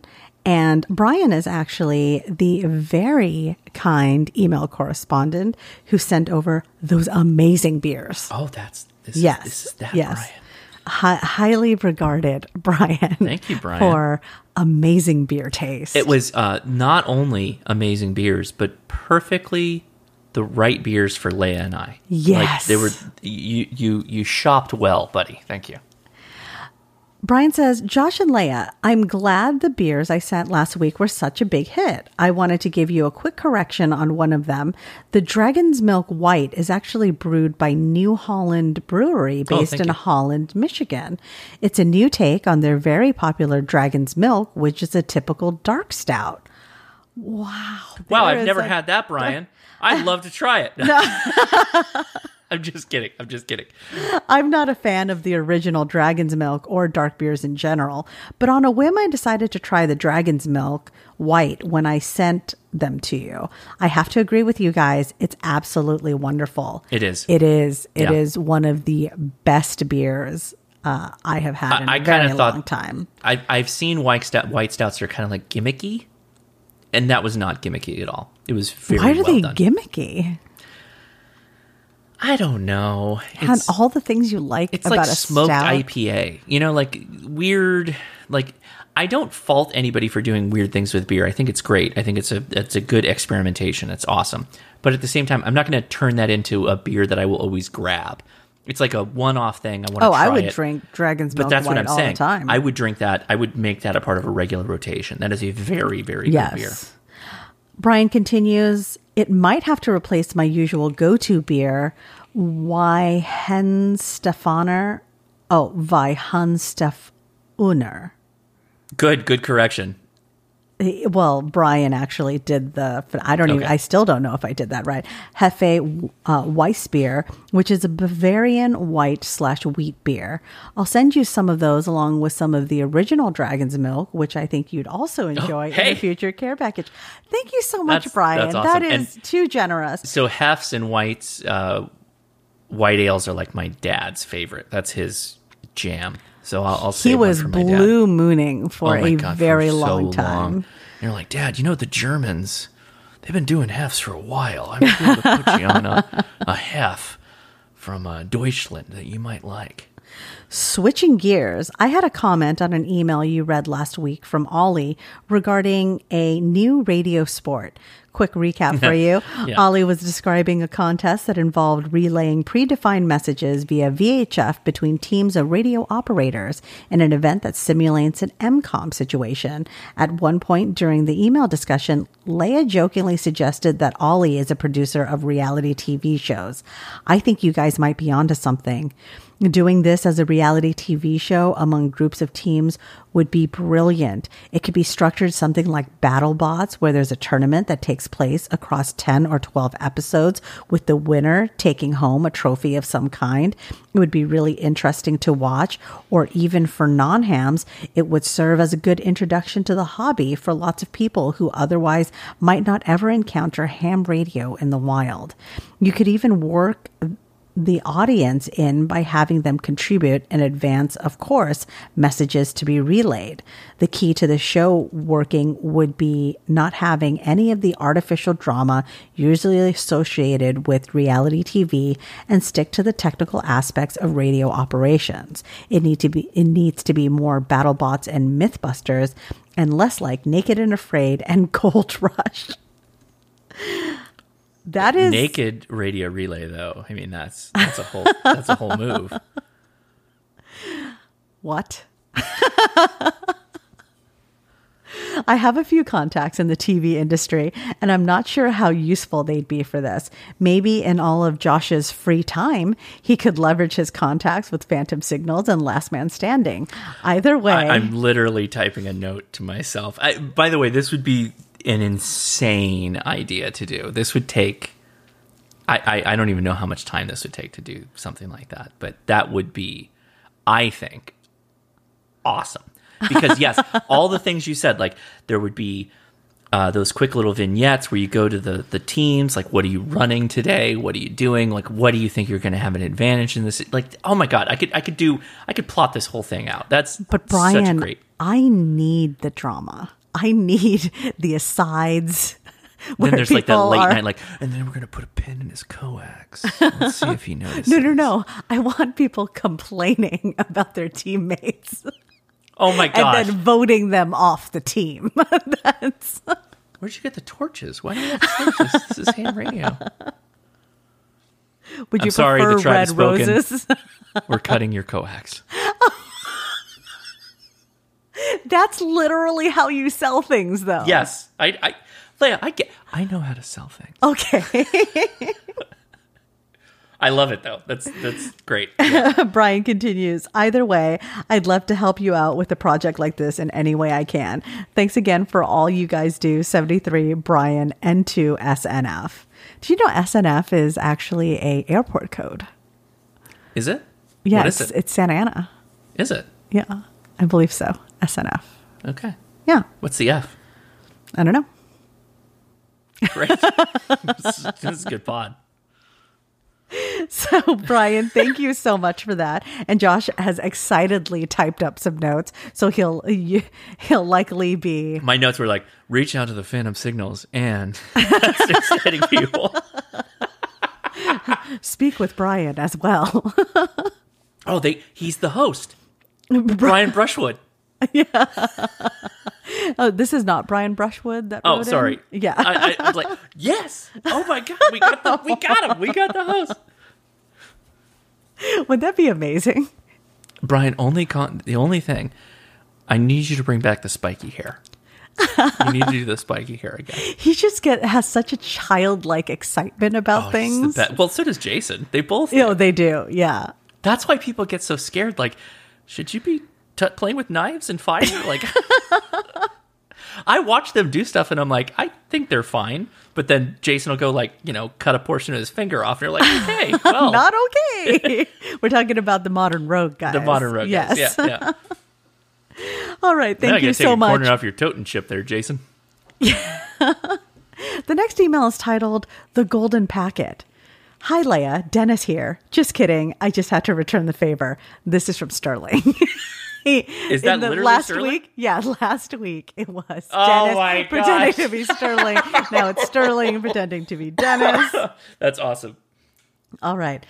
So This is also about the relay. Ollie, Yes. you've got a runaway hit on your hands here. Oh, this is Sterling. Sterling, how long is this email? Oh, not that long, but it has golden packet goals. Sterling, I'm surprised he hasn't DM'd me on this. This is right up Sterling's alley. I bet you he wants to be keep going. I don't want to spoil it. Go ahead. Sterling continues, I'm not yet done listening to the last podcast, How I Built My First Dipole. So y'all need episode numbering. Aren't episodes numbered? Yeah, they're all numbered. I think it depends on the platform. By the way, iTunes will not, you can't use episode numbers on iTunes. Really? They don't want you to do episode numbers. Interesting. But I had to pipe in and talk about Ollie's fantastic idea for a radio relay contest. I was in my car, probably just as hyped as your co-host, Jake. That's Jake. Jacob? Yosh? Was thinking of how to make this event an ESPN The Ocho hit. I knew it. The Ocho. While y'all were discussing that, I was yelling, Golden Packet! To you two with no avail. The Golden Packet is a radio relay race that entails sending an APRS packet from one place to a very far away place through dozens of digi-repeaters and other stations. The event happens every year, and it's ran by the APRS inventor Bob Bruninga. I'm so sorry if I butchered that. Yeah. WB for APR. Wow, he is. He's committed. Yeah. It's an effort to prove out the ability for APRS to relay messages far and wide and to root out problems and inconsistencies in the network, making it better and better for the next year. It also spurs spin-off events like laser communication from peak to peak. This year's happens on July 17th and is planned to go from Stone Mountain, Georgia to Mount Katahdin in Maine, following the route of the Appalachian Trail. Oh, cool. Sterling actually drops a link to all of the details, but here is the goals. The Golden Packet goals. Our APRS Golden Packet event consists of APRS individuals on very high and widely separate peaks from Georgia to Maine or San Diego to Seattle or New Mexico to Montana to attempt to relay text messages from hikers using handheld radios, the 2,000-mile length of Appalachian, Pacific Crest, Continental Divide, or other long national mountain trails. Of course, this is to be a no-impact, leave-no-trace communications test of a few individuals at each relay point to support possible other hikers equipped with APRS ham radios along the trail. APRS normally does not do long-haul RF due to the omnidirectional flooding of packets, which causes QRM, but for linear trails, there are no dupes to worry about, and long haul along the trail is a great demo of emergency point-to-point communications. That's interesting. Yeah. Sterling continues, not many of us can participate since it's a packet following a specific route, but it would be trivial to expand this type of event all over the place at any time, combining the amazing ideas from Ollie with the experience of the Golden Packet. Also, there's a particular radio relay league in America, and it would make a lot of sense for them to help run such a radio relay event. Are you listening, Mr. Minster? Hold on, I'm typing furiously. David Minster. Yes, I know him too. Thank you for continuing to make a bitchin' podcast. Keep up the great work. 73, not Dennis, NOSSC. I was just thinking to myself that how funny would it be? Like, so, you have the show open, right? All the teams come together, and then they have to do, like, they roll a dice or they flip a coin or something like that to figure out who decides what mode the relay will be in that day. Oh, he's going to choose CW. They've got really good CW in this group, and they're like, they chose APRS, or like they're doing FT8, and like that's the mode. It's like the the secret ingredient for Iron Chef. That ties in that whole, because you brought up Iron Chef when we talked about it last week. Yes. That's exactly what it would be. It would be the secret mode. And we have a table And that you need lifts to- up with a smoke machine. And it's like, it's FTH! Like that. Oh my gosh. And then I Also, take a bite you out of a need bell like pepper. really great team names and uniforms, kind of like the marble racing. Yes. Raspberry Racers. Oh, jeez. You remembered some of the team names. Jeez. Sterling closes out. P.S. Sorry to my friends and followers out there wondering where I have been working a lot. Got a promotion. Congratulations. Good for you, Sterling. Not to mention, just did a lot of spring projects at home, as well as preparing for Yoda camp. Yes, Sterling, I completely understand. Your wife probably also wanted sprinklers put in her garden beds. And you, Sterling, I believe that you would do that for her. Oh, come on. We don't know if he put in sprinklers. Sterling's Thanks also, for the email, Sterling Sterling. is a Yoda coordinator too. So it's not like, Yes. we're not like, he's doing way more than, putting out videos and Yes, stuff. and right? I will drop a link to Sterling's YouTube channel as well, yeah. because Sterling is quite bright. He is. Yes. The next email is titled Most Recent Podcast, and this is from Rob. Greetings and salutations. Perhaps not. Oh, never mind. Perhaps not intended to be read on the Okay, air. great.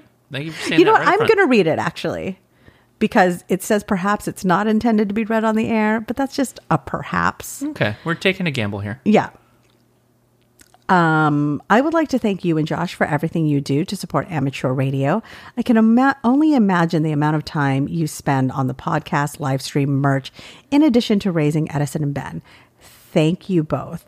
I found the information you recently shared about your family's journey to America to be fascinating. Please share more information if you feel comfortable doing so. Thank you both again. Be well. 73 KA7 WDW. That's like Walt Disney World, Whoa. right? Thank you for the email. Beautiful. P.S. Please have a Rubio's fish taco for me. Rob, I will do that for you, but We've got the major complaints about Rubio's. Really? Yeah. In the time of COVID, Rubio's is a train wreck to try and get Rubio's from. Oh, I know. Our Rubio's has been closed much No, of the that's time. not the problem. It's the hot sauce. And then also when I call in an order for delivery, they always forget the hot sauce. And it's not the No. hot sauce; it's a specific Correct. the They give Chipotle you- salsa. No, it's the fiery one. They always send the Chipotle one. It's No, the it's- really spicy one. No, that's the Chipotle one. It's don't like think the so. blackened Chipotle something. All I roasted know is that we Chipotle. don't get the spicy salsa that goes the ones we want. But you've got me. Taco Tuesday, I'm going in and Okay. picking up some Rubios. Go in though. Yes. You can go in now. Yeah. It's a thing. I don't know if they're allowing self-serve salsa though, and they might You just take the side-eye me bowl. for asking like for 12 salsa packets. Like, I got my hydro flask. I'm just gonna avail myself of the options here. Thank you. Thank you so much for the kind words. Yeah, I have no problem talking about my family's journey over here, and I'm sure it'll be weaved in and out of the preparedness corner because Oh, it has to. Yeah. Yeah. That is the root of my preparedness mentality. So thank you, Rob. The next email is titled Follow-Up Question. I forgot to ask if Josh had heard anything about the expanded privileges for tech. No news. I know the ARRL approved them and they're just waiting on the FCC. Thanks again, 73, Aaron KE6 UWJ. You have to keep in mind the ARRL they're just making suggestions. They don't have like legislative power. So if the ARRL says, "Yeah, no, we support this," that's great. That's a high praise, high recommendation. But the FCC doesn't have to adopt it, and in many cases they have shown that they don't accept a lot of times what the ARRL tells them. So I don't have any new information. When it happens, if I hear anything, I'll let everybody know. Don't worry. So yeah. Great. Hope that helps, Aaron. The next email is from Adam, K6ARK. Oh, Adam didn't mention he was going to email. So I'm It's very titled excited. Summit Chairs and Remote Rig Control. Summit Chairs. Oh, yes. Okay, good. Because Last week, yep, you had a ham radio minute in which my you favorite suggested portable gear item. questionable portable chairs. I'm not second guessing my choice. And I said, I want to know what Adam And carries. he told me, but Yeah. we will now hear in an email. Yes. And we made the joke that Yes. he goes out there and mills his own wood. He's gonna, he brought a lathe. He carried a Yes. lathe out onto the summit to make a chair. Takes him forever to make some Adam, no. contacts. How long? I mean, how long? Come on. For Adam, maybe 30 He's a mountain minutes. man. Yeah, exactly. Adam says, a couple of notes from the last podcast. Summit chairs. When I don't hand hew oak branches with a set of broad axes, drawn knives, and chisels into an Adirondack chair, I typically carry one of two different seating options. One, the Helinox ground chair. Yes, that's what I said. Light, That's what I said. low to the ground, and Yep. sturdy. Yep. The low height of this chair keeps me closer to my radio, usually perched next to me on a log or rock for easy operation. And he provides a link to the Helinox, and I'll drop that in the show notes. 2, foam pad. Oftentimes, just a little foam pad is enough to keep you comfortable while operating for an hour or so. I have a few scraps of 1-foot squares from a old foam camping pad, and Johnny often carries a fancier Thermarest Z-seat folding foam pad that folds small and weighs just 2 ounces. And I'll drop the link for that too, for the Thermarest Z seating. I have the And- Z seat. At least half of the times I carry one of those seating options to a summit, inevitably I get too excited about playing radio, forget I even brought them, and just end up sitting in the dirt. Oh well, I guess it's training weight. See, this is what I said. Just sit in the dirt. It's Thank you. Thank You know, you, Adam. You know what? This we need is to do a very soda. diplomatic. We need this to do is a soda. very diplomatic well, because of course Adam is a consummate experimenter. He tries Yes. all the gear. Right. So he probably has thoughts on all of these. I mean, he provided what he takes. I have that Thermarest seat. It's actually one of those ones that has the valve on it that you can like blow it up. Actually, like it's got a good bit of loft to it. I've used that against my back in my backpack, and so that's what is closest to my back of the gear, and then I pile the gear into the backpack, and it gives you a little bit of cushion in the back. So that's actually a good option, depending on the type of backpack you have. All right. Soda tips there. Yeah, good. Always good ideas from The Adam. next point that Adam brings up is remote radio control. The IC7300 and other radios can be set up for remote operation through a local area network or the internet using the RCF Orb server and client software from www.remotehams.com. I set up my home station set up for remote control using the software and had a blast chasing soda on CW and SSB using my cell phone and the RCF Orb app. RC Forb? I've never used this before. Okay. Yeah. To control it while out and about. 73 Adam K6ARK. Right on though. That's pretty good. That's probably a pretty good way to lighten your load, huh? You can't. That doesn't count for soda. What? Well, he's saying that he's His radio's in his home. yeah, but he's chasing soda on CW. No, using he can his cell chase. phone. He can chase from Yeah. his cell phone. He can be wherever he wants. It doesn't matter if you're a chaser, but not an activator. Fair That enough. doesn't count. Come on. All right, thanks, Adam. Come on. The next email is titled "Throwing Things." Yeah. It's from Jake. Hey there, matriarch, queen, sovereign, Leia, and laborer peon Josh. I love that whole thing. Actually, It goes right into your whole install my sprinklers discussion yes, from earlier. yes. Just got through the April 23rd podcast episode, and for some reason it's taking me longer to get through these episodes. No idea why. It's quite a road to hoe. It's true. Everyone is clearly sleeping on Wendy's chili, plus I don't have to travel to Ohio. Okay, Wendy's chili is great, actually.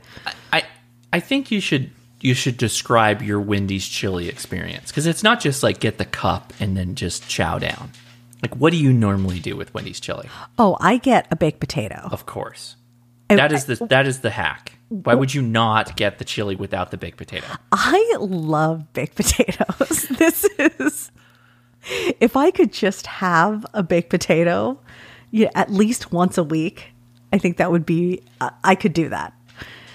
But I feel like that's a doable goal. I feel like that's noble. Really, you're really putting yourself out there with such a goal. I think there was a period of time where I had a baked potato every day, even like just with a little bit of sour cream and butter. Mm-hmm. I think that's delicious. But Wendy's has these baked potatoes, sour cream, chives, cheese. Yep. Yeah. And then they also sell chili that's topped with onions and cheese. Yeah. And you can put them together. It's amazing. But I will say, and I think people who haven't had Skyline chili, and I'm not at all claiming to be any kind of Skyline chili expert, okay? But having had Skyline chili from the can, it is not comparable to any kind of standard chili.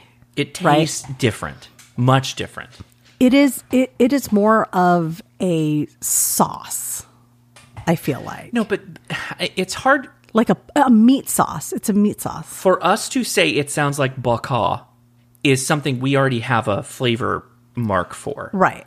We know what that tastes like.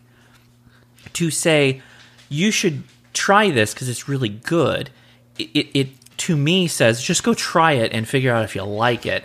And you can eat it with a potato, but I don't know that I necessarily would. Right.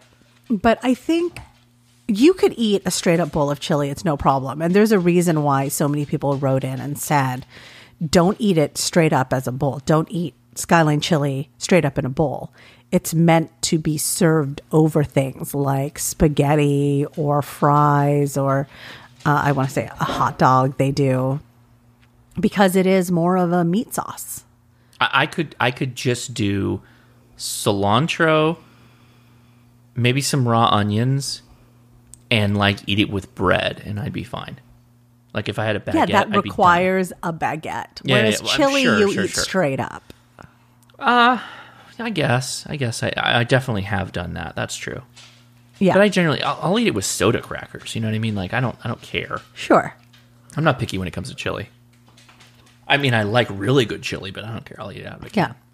In this episode, Josh discussed his throw weight and throw line. I just wanted to share that last week I finally got my HF OCF 80 to 6 meter dipole up. I created a cheap throw line out of a Rural King Midwest Tractor Supply Company tennis ball, which was about 50 cents, and a Chuck It dog toy. Nice. And a healthy amount of string shoved through the tennis ball via the help of a screwdriver. This allowed me to tie the legs of my antenna to the throw line and get it through the trees in my backyard. After getting my antenna up, I was able to make my first SSB contact on 40 meters from Indiana to Pennsylvania the Star Wars Special Event Station, W3S. There was a Star Wars Special Event Station? Yeah, May the 4th. Wow. Lights were flickering, and I'm sure my neighbors don't understand why their microwave was going off, but I made it. Oh my God. It just occurred to me that the horrible things I have been experiencing may be happening to our neighbors and they don't even know why. Are you setting off other people's microwaves? Maybe. And turning on and off touch lamps in other homes? Maybe.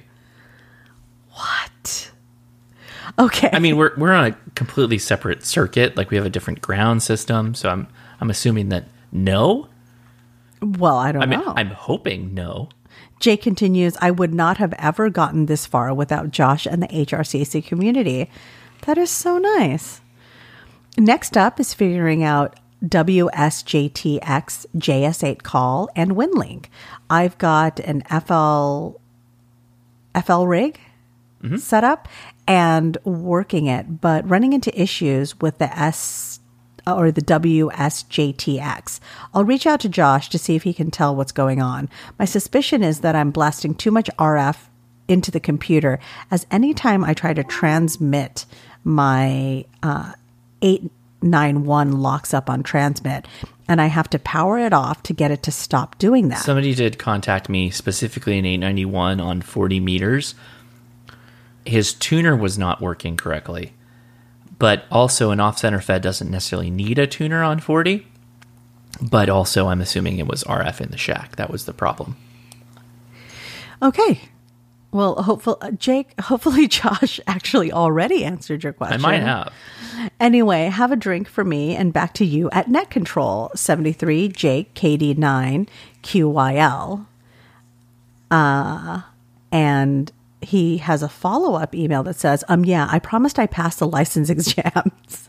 WSJTX is supposed to be stuck on transmit for at least 15 seconds, having issues with the N3FJP's API. That's a different issue. So I have now also made my first FTA contact. Oh, okay. So maybe it was a different person. Anyhow, back to the correspondence corner. Yes, it's a 15-second on-off cycle. Great. Yeah. Well, it looks like you solved it yourself, Jake. Good work, buddy. Thank you so much for writing in. The next email is titled Podcast Feedback, and this is from Greg. Nice show. My first antenna was a 40-meter dipole that I built following Dave Kassler's instructions. I hung it on January 1st this year, and I'm still using it. It works great, and I think it gave me a good idea of how an antenna is built. Yes. I think that all new general hams should build a dipole to help them learn. That is a good idea. And I agree.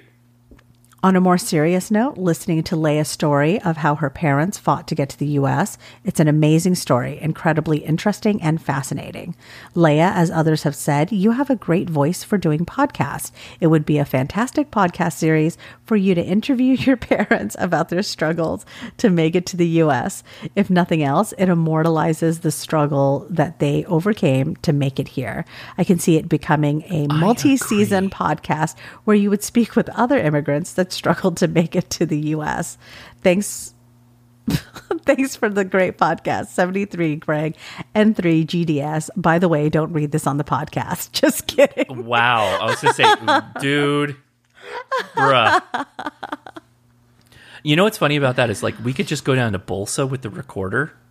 I know. And just start talking to so many like Vietnamese immigrants that have very compelling and interesting stories that are very much like your parents and what they had to go through. And I would argue that like you could probably get some people to open up and talk about it, I think. Sure. Stories, I think those kind of stories, people are much more open with their own children than they would be. Of course. With people who are not their children. It wouldn't give you nearly the depth, I think. Right. I think, I mean, and that's regardless of what race you are, your culture, society. Yeah. I think most people are like that, you know. But I think it's not just the Vietnamese community. It's not just the Chinese community. I think that we had a large wave of immigration of people who wanted to come to America and be Americans. Right. Oh, truly. Yeah. That they valued American values. They understood that where they came from, because of whatever governmental systems were there or what kind of economic systems were existing, would not allow them the economic freedom to earn, for lack of a better word, wealth and status. I'm not going to say you're wrong, but I feel like there's a certain ownership that I feel like when I talk to your family when it comes to business, like they are in charge, like of their business. Yes. They're wholly responsible and they want to succeed or fail under their own decisions than the way they do business.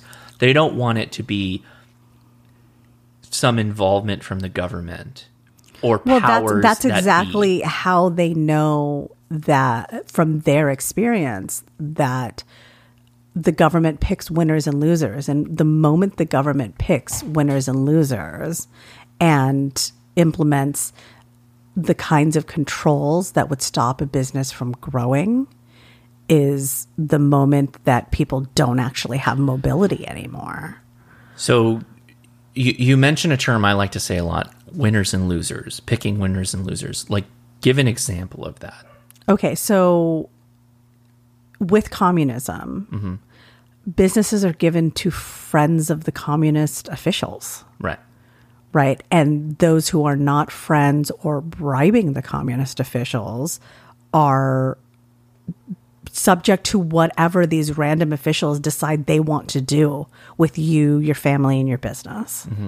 Right. That's the Vietnam communist example. But like, is there an example in America that's like picking winners and losers kind of thing? Do you have an example for that? Oh, I wasn't talking about that. I think I don't want to get into that because there's okay. I understand how nuanced it is, but I also understand that a lot of what people don't see when they're enacting new legislation that affects people and businesses is everybody has a different agenda. Right? So when you're enacting certain things that may hurt businesses, they are thinking about hurting the top level of businesses, not realizing that whatever you implement on that multi-million-dollar business also is implemented on the middle-class businesses, right? But that's not what I'm talking about when I talk about winners and losers. Okay. Even that, like, I don't agree with a lot of what happens on that end, but at least it's across the board. It's not kind that of, but a government official is saying, I'm going to cite you for this or take this away from you arbitrarily. Okay. And that's not just communism. This is something that happens across very corrupt countries. Right. In the rest of the world. Sure. Right. So, and that's literally, I don't think people really understand that one of the core, and I shouldn't say people don't understand. I think there are segments that don't get this. That a part of the American dream has to be economic freedom. The American dream is built on the fact that you come here or you've grown up here and you determine your future. Right. Even starting from nothing. Right. And that what you earn, you should be able to keep. Ideally, yeah. Right. Of course. And that is something that doesn't exist in other countries and what drove people to the U.S. Right. So you're kind of adding the point of like, we all sit here and we complain about taxes and how much of whatever we make gets I don't taken like away. taxes either. No. But you're arguing that no. The country that these people are coming from, way worse. It like to the point that you could end up being taken out of your home in a camp somewhere or possibly even dead in some cases. Right. It's not about 20% of your income that gets taxed, right? I'm not agreeing with that either, but I'm saying like you're talking about a situation where you're not even allowed to compete, really. Right. And that's not even talking about war-torn countries where people are economically decimated because those countries are war-torn. Right. And I'm not saying that there aren't countries outside of the U.S. that are perfectly fine to live in and you could start a business and or earn your way to a comfortable living. Right. That's not what I'm saying at all. I'm saying that during the period of time that my family immigrated here, America was that great Was the beacon hope, of that, right? Yeah. Good. So, Sounds yeah. like you. I mean, that was the opening of a podcast right there, Leah. I don't know if that's the thing you were planning on. Thank you, Greg, for that email. The next email is titled Love the Podcast and a merch idea or two. And this is from Michael. Leah and Josh, to start off, I have to say congratulations to you, Leah, on getting your technician's license and the best of luck on your road to general. Thank you so much. Yes. The podcast is fantastic, and I enjoy listening to the banter between you and Josh as you weave a tangled web of tangents and non-ham diversions as you build the suspense towards the show topic. I must share with you an anecdote that took place recently. I was listening to the podcast while making dinner for the kids when my 8-year-old walked through the kitchen. "Hey, Dad, you listening to a podcast about amateur radio again?" he remarked. "Yeah, I am," I replied. He paused for a few moments before looking at me with a very suspicious gaze, responding with, "So why are they talking so much about Skyline Chili then?" he said in a slightly snarky tone. I listen to all my podcasts on 2.5 speed, or I'm sorry, 1.5 Whoa. speed, 1.5 speed. It's like Alvin and the Chipmunks. And don't you dare tighten up the podcast. The length is perfect for the way it is. It's perfect for 1.5 Thank you. speed. And you've got quite a smart 8-year-old there. We have a soon-to-be 8-year-old. Yes. Yeah. Crazy. That is a very snarky age, actually. So I feel like all the ages are snarky or rebellious or whatever age somebody was like, oh yeah, that's a snarky age. Everybody's always willing to tell you like, oh yeah, that's a tough age. All the ages are tough. I don't think there's like a good age. no, but the snark starts coming out where I think everybody tells you that age when they're really young and they're not crawling yet and they're kind of just a little blob. That's a good age. That's a really good. 'Cause they can't move around. They don't talk. when people told me that it would be hard in a different way, people didn't explain it would be harder in a different way. It's like still hard, but different, but then also harder. Nobody said harder. They Yeah. just said it's hard in a different way. Oh, okay. And I think that's a very gracious thing you say to new mothers, Right. right? Because you don't want to tell them, Oh, honey. Oh. You know all those plans you had? Just go ahead and throw them out. You've been But journaling totally for worth like it. 6 months. You just burn that thing. It's going to be fine. it's funny because Gen Z always, on TikTok anyway, is always asking, why, if you guys have to drink wine and coffee to get through the day and are always complaining about your kids and it's so much work and it looks like so much work, why do you do it? Like, how can it be worth it? And you, Gen Z, you're right. yeah, Gen Z's just spin fire, man. I don't give Gen Z a lot of credit, but whew, boy, they nailed that one. They killed it. it's very hard to explain the joy that kids bring. Spoken like a true mom. I do. I love my kids. And you know, there are moms who say if I had to do it over again, I wouldn't do it. If I had to do it over again, I would 100% do it again. It's good. Yeah. It's got to be one of us. That's horrible, Josh. I just like hanging out with you. I made a podcast just to have this time. You don't understand. You think it was all to like, oh, she made a podcast to get her license. Like, no, I just want to like talk to my wife for like a Without couple the kids hours. around. You know, But you love the kids so much. they're They're fun. all right. Didn't you love Catan with the kids, though? We spent 2 hours after Catan dealing with the aftermath of one of them losing. You won one of the 2 games and were excited to win. And the 7-year-old didn't understand how you could be excited and then look at him. You had the audacity to look him in the eyes in your excitement. He thought I was rubbing the win in his face. Yeah. Because during that round, You said, well, it doesn't matter because Ben is going to win it. He's already And you in pulled out the position to win. with the stupid crazy parrot card. Yes. And Which was luck. I mean, I could have gotten any other number of cards, right? But here's the thing. He is convinced. I'm not ready to explain that to a 7-year-old, like probability and all that stuff. It's like, no, Mommy rolled the dice on this one, and then the dice happened to come up in her favor. Well, there's a superstition that if you see a dead crow, oh my God, and that it's dead good crow, luck. Oh, Jesus. Okay, and there was when we were leaving my mom's house Also, last week. Who says this? Where did this come from? He It's a starts superstition. crying. He's like, because Bobby saw a dead crow. And I'm like, what is happening right now? I have no concept of what's going on. Why are we talking about dead animals? We were playing a board game.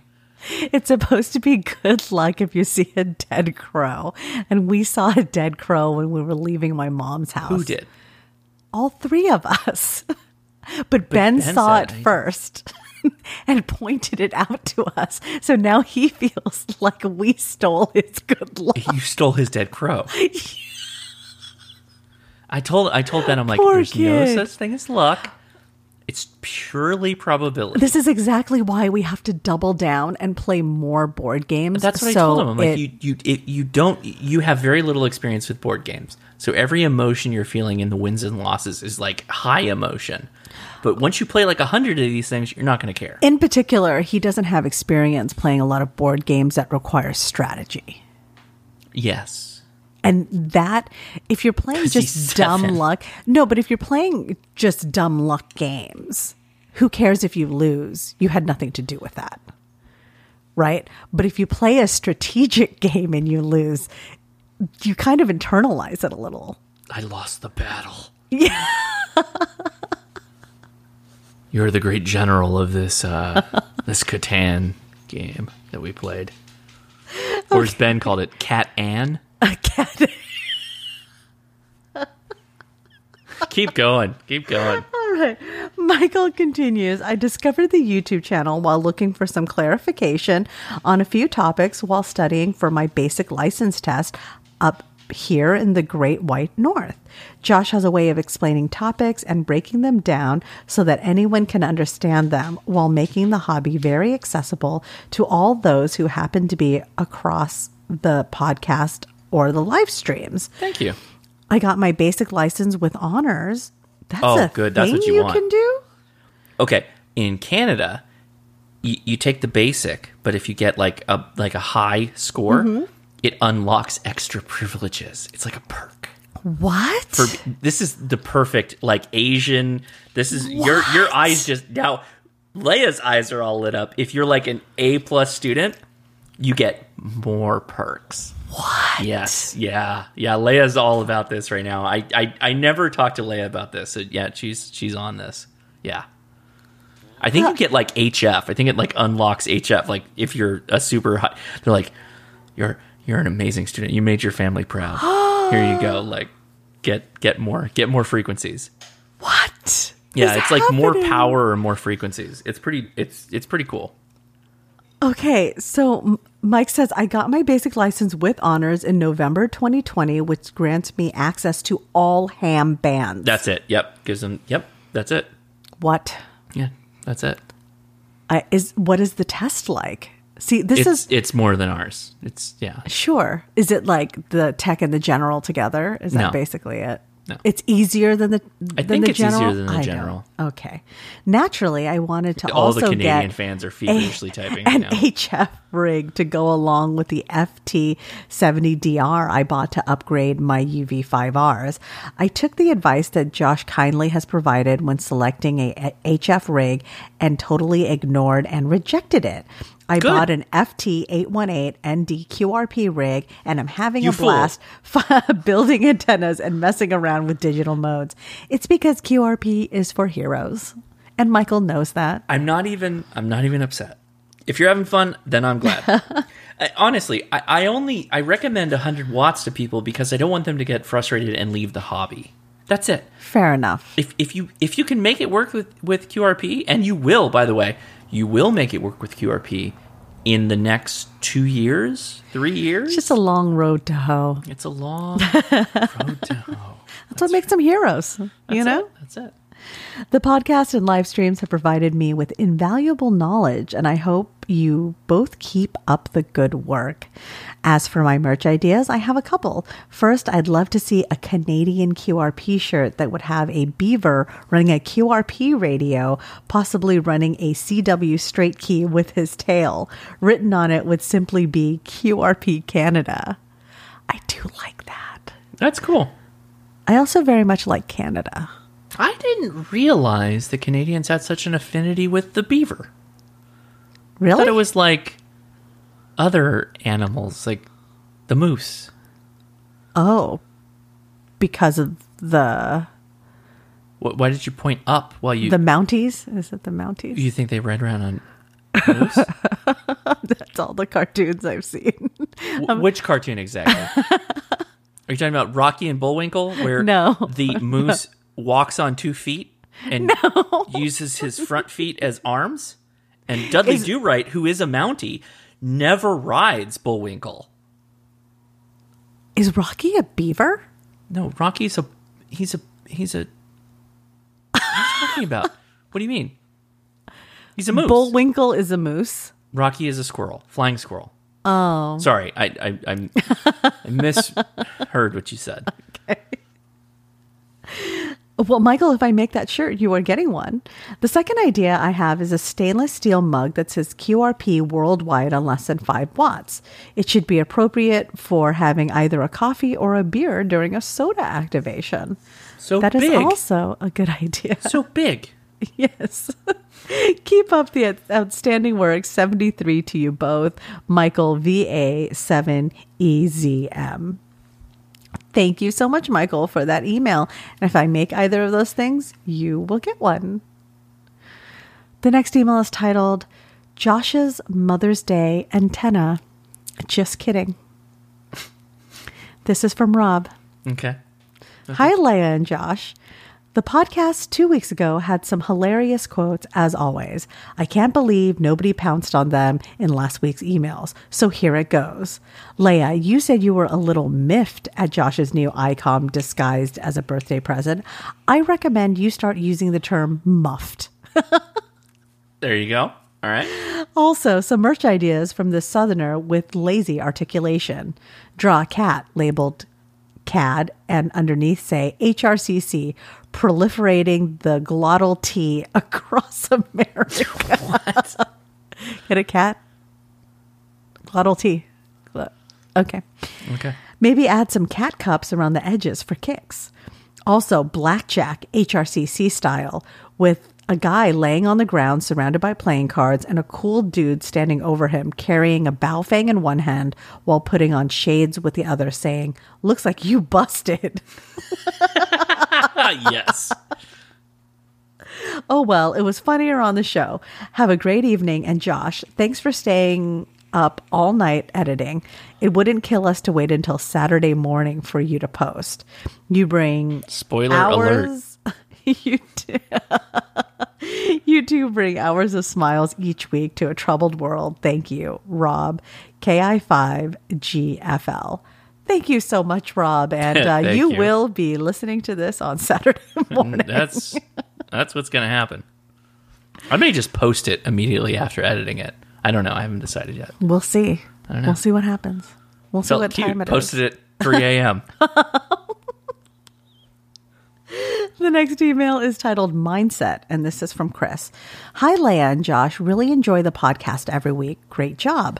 I wanted to share a little perspective on the self-defense part of your ongoing preparedness discussion. Perhaps the most important subject and most often left out topic on self-defense preparedness is survival mindset during a violent encounter. It's a lot more fun to discuss what weapon is appropriate, how to use it, how to carry it, and how many do I carry. It is not as much fun to discuss the actual experience of an up-close violent encounter. Rather than make a long email longer, I would like to pass along some suggested reading for those interested. Meditations on Violence, a comparison of martial arts training and real world violence by Sergeant Rory Miller. Sergeant Miller is very accomplished in martial arts and has a lengthy experience as a prison guard. A very interesting book that talks about how applicable or not martial arts fighting is in real world violence. Wow. Hijacked, the true story of heroes of Flight 705. In 1994, a disgruntled employee attacked the unarmed flight crew of a FedEx aircraft in flight.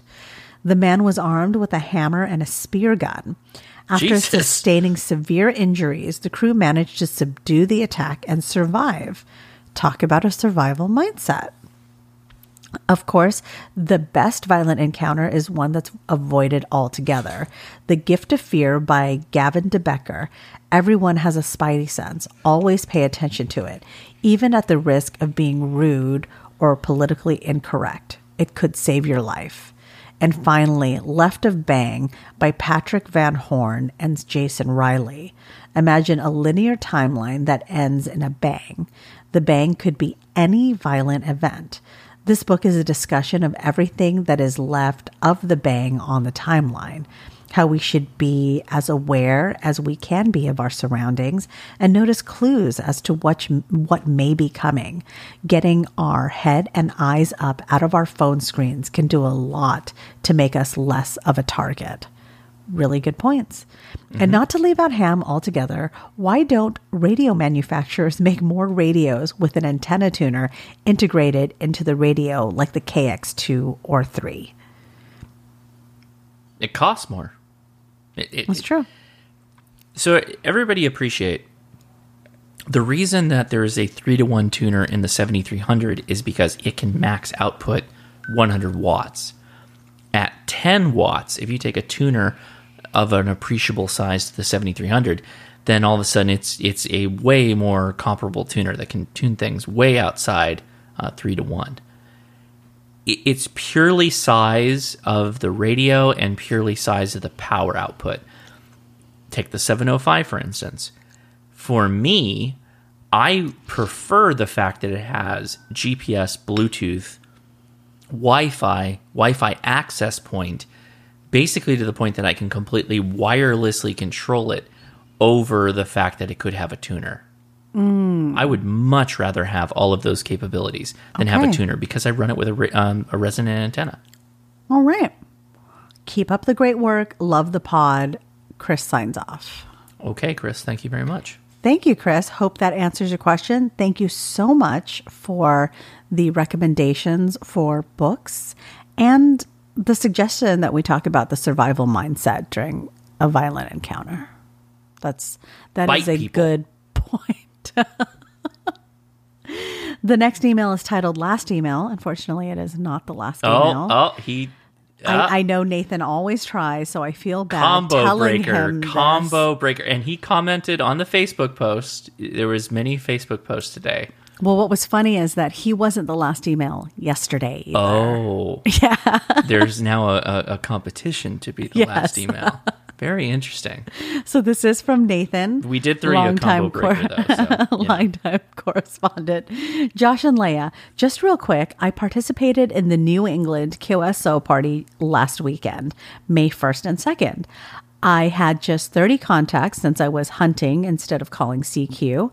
I had my furthest contact to date of Arizona and Washington from Vermont. Hey, wow, that's good. That is good distance.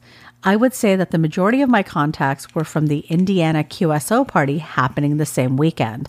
I wanted to keep this short and sweet since I'm sure it's late by now.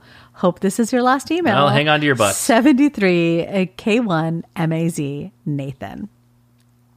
Nathan, unfortunately, there was one more email that came in about an hour or so after yours yesterday that would have been, if we recorded yesterday, the last email. Oh, Nathan.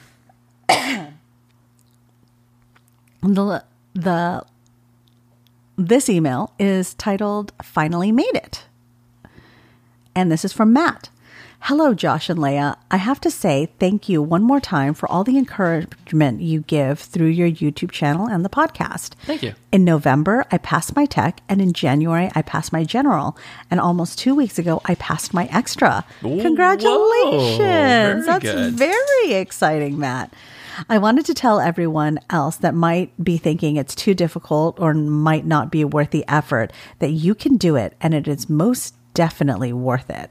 I have yet to operate HF because of money. I am saving up for a vehicle, long story, and that comes first. Then comes an HF rig that I can take out in the middle of nowhere and have fun. But with there being so little expense associated with getting the license, it only seemed logical to study and get it out of the way. Yeah, I think so. If I did it, so can you. About 2 months ago, I took up the My Club Saturday morning net. I just signed up to become a VE with Glarg and finally got my vanity call sign K7YEG. A YEG is a very old slang term for a burglar or safecracker. I am a safe tech. Life is good. I know a lot of people mention they have mic fright. Joining a net is a great way to get started. Not only do you feel more confident about operating your radio and becoming more familiar with it, you will get people who will give you pointers in a friendly way if there is a correction you might need to make. The next thing you know, you are rag chewing on the way home from work and sitting in your car at home longer than you need to before you go in the house because you want to hear what the next guy has to say. I have definitely done that. Yes, that is a thing. You have been talking lately about self-defense weapons and laws surrounding California. Have you considered throwing a safe at them? California has dangerous weapons law that is a blanket law that covers non-specific weapons. Excuse me. Are you carrying around a pipe or a baseball bat in your car? Don't ever tell anyone it's there for self-defense. Yeah. If anyone asks if the pipe is scrap that you are going to recycle, and the bat is in case you want to stop by the park and take a few swings at a ball. This law makes it a felony to possess these quote-unquote weapons. I don't remember the penal code section since it's been 25 plus years since I needed to know it. Please keep the podcast coming as you keep me entertained, and I do learn a lot from it and the YouTube channel. 73 from Matt K7YEG. I have a... Go ahead, sorry. Formerly KJ7SBL. I carry a lighter weight ball peen hammer in my trunk, and I have associated tools that you would normally have. Now I'm doing it. But the ball peen hammer is like the fastest, closest thing that I can grab at any one time. I think for construction. Oh, yeah, of course. Yeah. It's a tool. Yes. A tool. I view that as a pretty good option. I did spend a couple of years studying in Kali and Eskrima. So, I mean, like, sticks are good, but, you know, like, sure, okay. Why do you have a stick in your car? I don't know. My wife is going to make a basket out of it. I don't know. Ball peen hammer seems to work okay. That's a floral stick. Yeah, I mean, a bat's good too, but I mean, this goes to the whole stick thing. There's a weight and a momentum that goes behind even a bat. It doesn't really matter how strong you are. Like you're going to carry that weight through. And this is my cosplay mace. Yeah, it's cosplaying. I'm going to San Diego. It's Comic-Con week. I don't know if you knew that. I like things that don't tip a bunch of weight either way. So like a light, small ball peen hammer will do a ton of damage if you connect with somebody, and it doesn't have to be very heavy. Same thing like with just a straight stick. Will really wreck somebody if you hit them, and they're still light and agile enough that you're not going to get. They're not going to precog your moves and then dodge, and then you're all screwed up kind of thing. All right. Well, thank you so much, Matt, for the email, and congratulations again. The last email. Oh, okay. So this is the last email because the last email, yes, because it didn't go up yesterday. So this is it. It's titled "Email Competition." Plot twist. It's from Nathan. Okay. To the sleepers. A couple of your listeners may try to be the last emailers for this podcast. Let's see who it is. I hear you fell asleep last night. Good for you. You deserve the rest. I have always felt that although your listeners enjoy and expect a podcast to be released Friday morning, it is totally up to your discretion whether you are prepared to do a podcast. I love that mindset. I love it. I love that mindset. Things happen. You become tired. We understand. I know we all want the best for you. I was just thinking the unfortunate side is if you were to skip a week, the next podcast would have double the amount of emails. 6-hour podcast, here we come. Just a little joke there. 73 again, K1MAZ. I love the concept that we're playing chicken with emails. And there's going to be an email that connects after we finish the podcast. And so then when we do the email segment of the next podcast, that email will say last email and it will be the first email. And that's like, no one wants to be in that situation. So we literally have like a game of chicken going on, which cracks me up. Like I did not expect this to happen, but I find it hilarious. Congratulations, email correspondent Nathan. You are the last email. Wow, that's pretty good. All right. Well, thank you, everybody, for all the emails, as always. We love reading them. We love responding to them. We love the questions. Love them so much. And you can always hit us up at leia@hamtactical.com, which is the home of the merch store. So check out the merch store. If you like anything out there, go ahead and buy a merch. And then, of course, send us your merch ideas. And if we make a merch, we will give you one for free. Make that merch that you suggested. Make the merch you suggested, yes. Don't just... Yes, good. Whatever I said apparently was wrong. That means, Leia, it's time to crack open those books. It's not really started a book. with the general license. All right. I am on question 22 of 35. Okay. So we're blowing them all out, right? Oh, no. Which mode is most commonly used for voice communications on the 17-meter and 12-meter bands? A, upper sideband. B, double sideband. C, lower sideband. D, vestigial sideband. Oh. That's appendix sideband for those. Yes. I'm going to go with C, lower sideband. Oh, it's upper sideband. Leia! I know. I'm so sorry. Everything south of 20 meters, 20 meters and higher, all upper sideband. I think I knew that too, actually.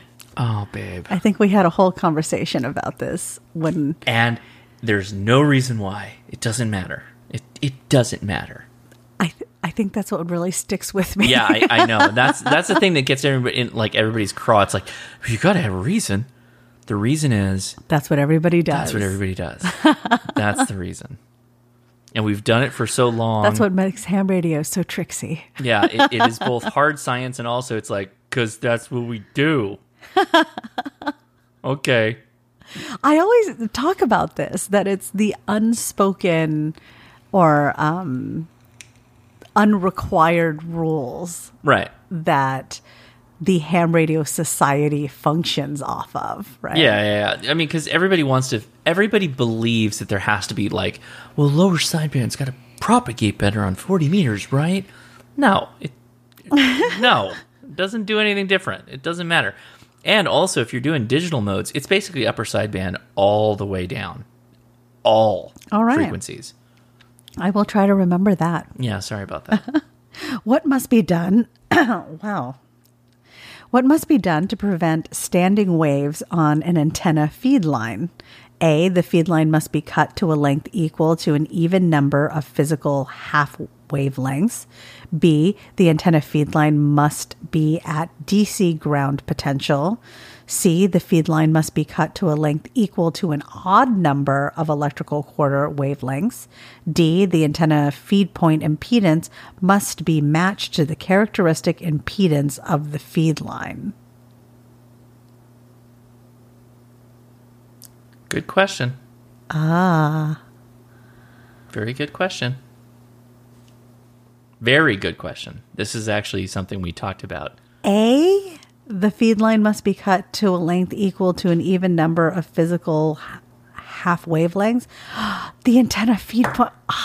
What's the answer? D, The right? answer is D. The antenna feed point impedance must be matched to the characteristic impedance of the feed line. Okay. That totally makes sense. I psyched myself out with the the two answers that were like very similar. Go ahead and have a sip of water, and I'm going to talk for a second. Yeah.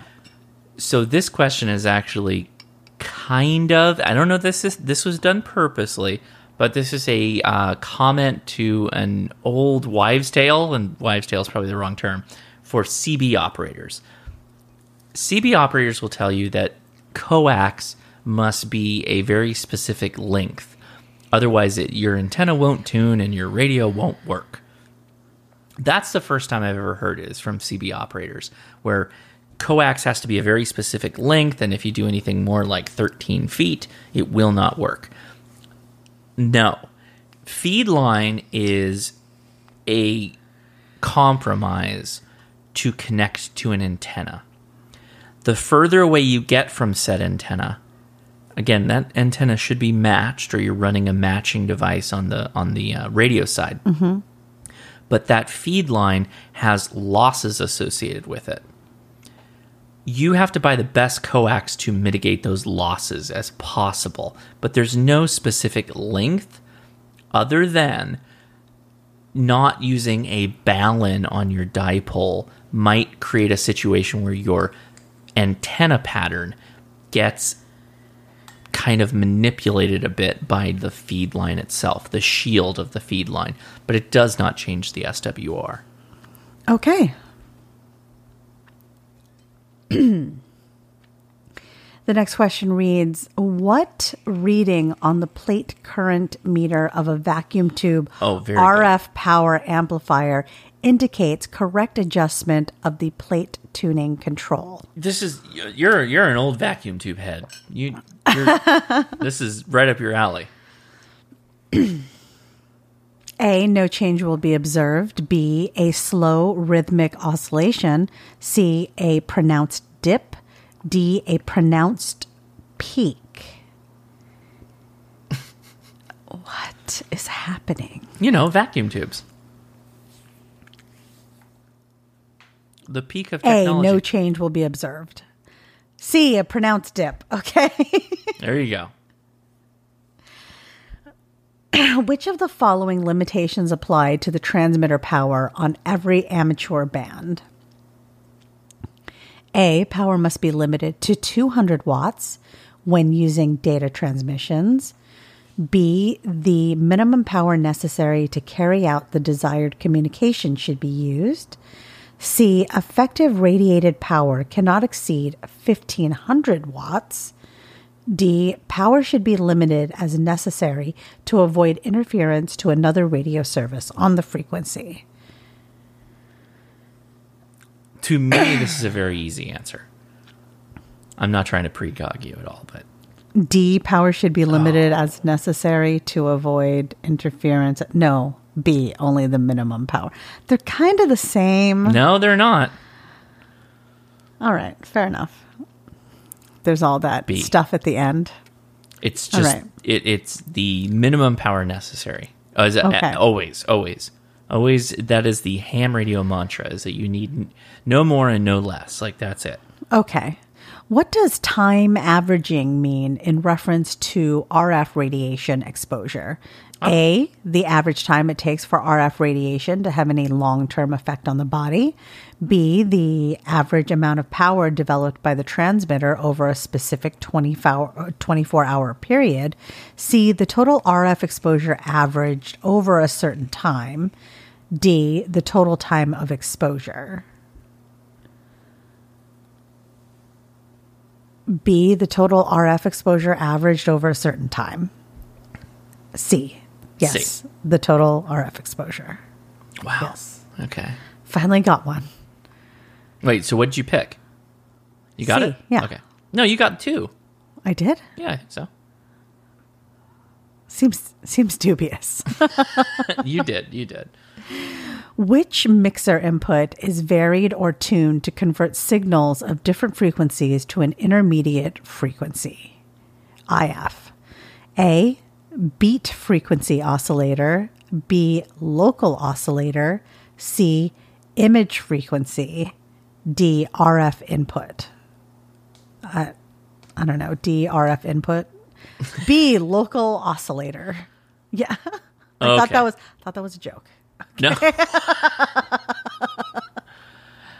With radios like that, there's usually two oscillators, and the sampling between the two creates the frequency or the oscillation that turns into the mixing product that becomes the audio that you hear. Right. Right. Okay. Not the topic of today's show, though.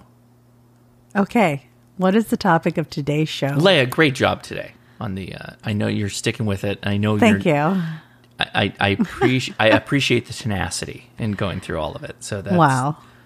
High praise. Thanks. No, I mean, again, as I mentioned last week, when you started out with the technician, you had a little bit of a stumble too. And then you remember the secret sauce as you started studying outside the podcast. I'm just throwing that out there. I'm just throwing that out there. It's a thing. It's a thing that happens. So a couple of notes before we get in the show topic. Reminder, I will be at Huntsville. Huntsville. I know. I always, when I used to work at Boeing, there's a big Boeing plant in Huntsville. And when we would talk to the people at Huntsville, that was Huntsville, and they would correct you if you said Huntsville. So, never really stuck for me though. I seem to still fall into the trap of saying Huntsville, which as Californians with the T, we have a hard time with that. Yes. But, so we'll be in Huntsville. There is so many things that's happening right now. Obviously, we're going to be on the show floor. We're going to have fun meeting all of you. Many, many YouTubers coming. All of your favorite YouTubers will be there. We are going to do multiple after events, I think, at this point. It's going to be great. So make sure you follow us on social media because we're going to be talking about stuff as we get closer to the event. Obviously, in the live stream, we'll be mentioning it. I think there's going to be two major events that we do. I think we're doing something on Friday and Saturday night. Those are the big ones that I've heard of. And this is your show topic? No. The parties that I'm not going to be able to go to? No. It's not that. Just remind people of it. And then the YouTubers Ham Fest is going to be Memorial Weekend, and it starts on Friday, and it goes Saturday, full day Saturday, and a lot of the day Sunday. What is the date range? Memorial Weekend. Memorial Day weekend. What day is that? The end of the month. That's the end of the month day. Okay.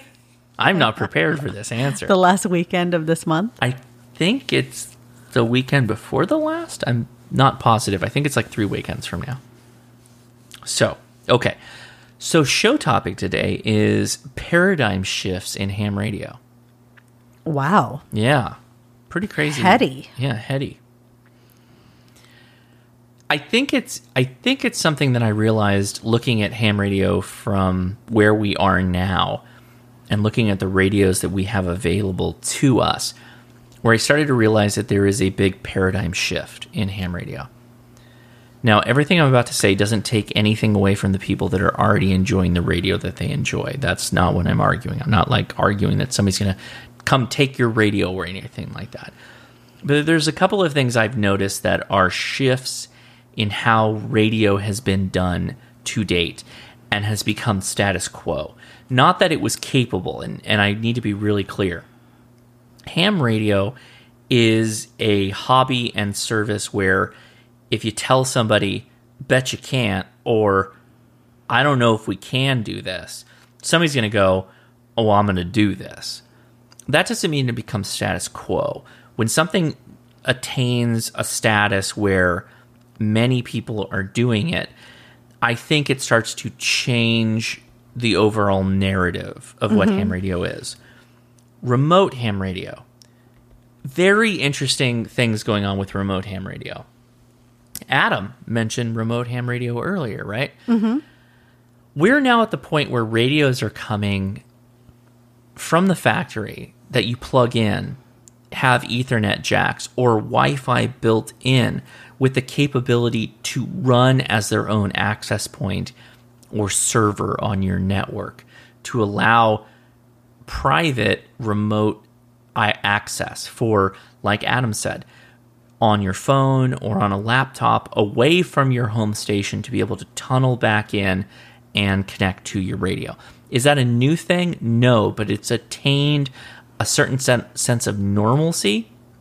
Case in point, ICOM 7610 built-in web server or access point server. 9700 built-in access point server. 705 built-in access point server. All those radios just in ICOM, and obviously Flex Radio does this. I believe Elecraft has this to a certain point. Multiple radio manufacturers are doing this. These are all amazing capabilities that we didn't have a decade ago. These are all things that we are doing now without a computer on the side to run as a server. It's all internal to the radio right out of the box. I kicked off the Alexa. Okay, we're good. But here's the twist on that. We're now at the point where people are setting up or have amazing ham shacks, and they're remoting their radio to people on the internet as a rent time scenario where you pay someone to rent their really, really nice contest station with their really nice contest antennas. Well, they're not contesting. Why aren't you on the air making contacts from far remote locations or local United States contacts with very strong radios with really impressive antennas? That's something that's really only happened in the last year of attaining prominence. Again, prominence being the key word. There are so many interesting things that are happening just in the remote radio space. And you can do it privately. You can make your radio available to friends. There are radios like Flex Radio that make it easy for you to share radios to multiple people. And there's also Remote Ham Radio, which is its own software package that you can use to actually set up a little cottage business of you running your radio and letting people rent time on it, which is really pretty cool from my point of view. Air ham and ham. Air ham and ham instead of Airbnb. That's right. So the prevalence of digital would be my next point of major paradigm shifts. PSK 31 is a mode that was the key digital mode. When you got out in digital radio, you were like, yes, PSK 31, that's what I want to get onto. And it was kind of like text to text. It was keyboard to keyboard, lots of chatting back and forth. But then, Joe Taylor comes in and other folks collaborating with him come in, and they create modes that are looking much deeper into the noise than PSK 31 did. And that's allowed for these super long distance contacts. I would argue way longer than you would ever be able to do. I don't have to argue this point. This is fact. This isn't scientific. This is real data. Your computer is looking negative 24 dB down to the noise to pull out these signals and make these contacts. This came out of a time when we were at the solar minimum. That is when FT8 became very prominent. And now that we're coming back up into solar maximum, I want to see what this mode is going to look like on a peak on any day. It is going to be just absolutely crazy trying to find a spot on the band to talk. It is really? Oh my gosh, it's going to be insane. It is going to be insane.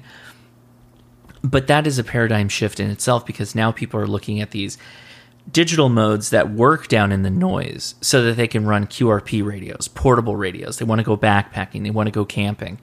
And now they're looking at asynchronous modes like JSA call. What does that mean? FT8 is a handoff, 15 seconds on, 15-second listen, 15-second on, 15-second listen. That's you actively taking contacts from other people that are actively sitting in front of their radio.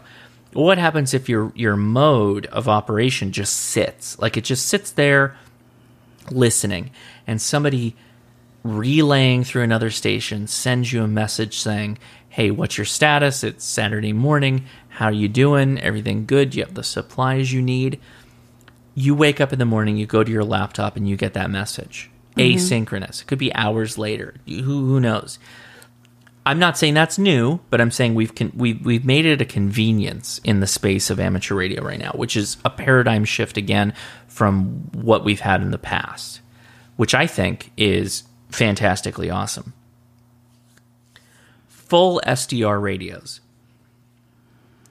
Leia had a question today about what is your primary frequency, what is your carrier frequency, what are mixing products, all that stuff.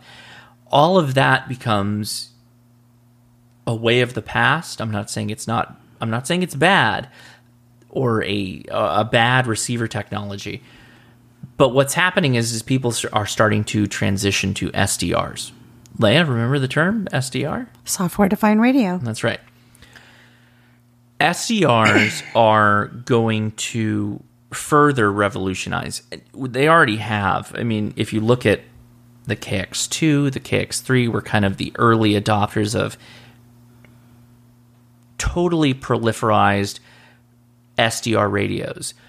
The dongles that people are running on their laptops, their computers, their tablets, their receivers, I appreciate that, but you have like the Hack RF that allows a bit of transmit power more for scientific experimentation purposes than actual useful radio, but I get the point.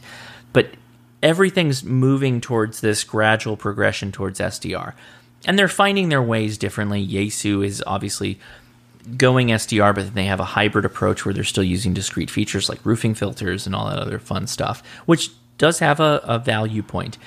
But again, we're getting to the point where we will be almost completely full-on direct conversion with very little RF chain before going straight to digital into something. That could be your computer.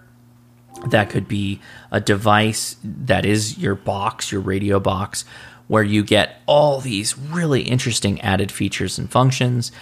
And it may not be that expensive. I see a world, I see a future where HF radios start to dip down. Again, I don't know if this is truly possible because the market for this, it becomes a market question. This becomes an economics question. But the technology will come to a point where we're using very tiny devices to connect to a computing device of some kind.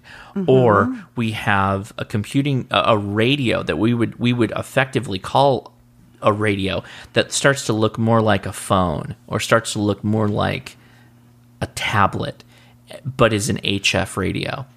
And the computing processing is what's bridging the gap into giving you that waterfall display and giving you that audio that you hear out of it, which is really cool. A couple of other things that have changed. Battery technology. We've lived through a really interesting battery transition. You know, it wasn't too long where everybody was using SLED batteries, sealed lead acid batteries. That was kind of like the ham radio battery. Here you go. Enjoy your SLED.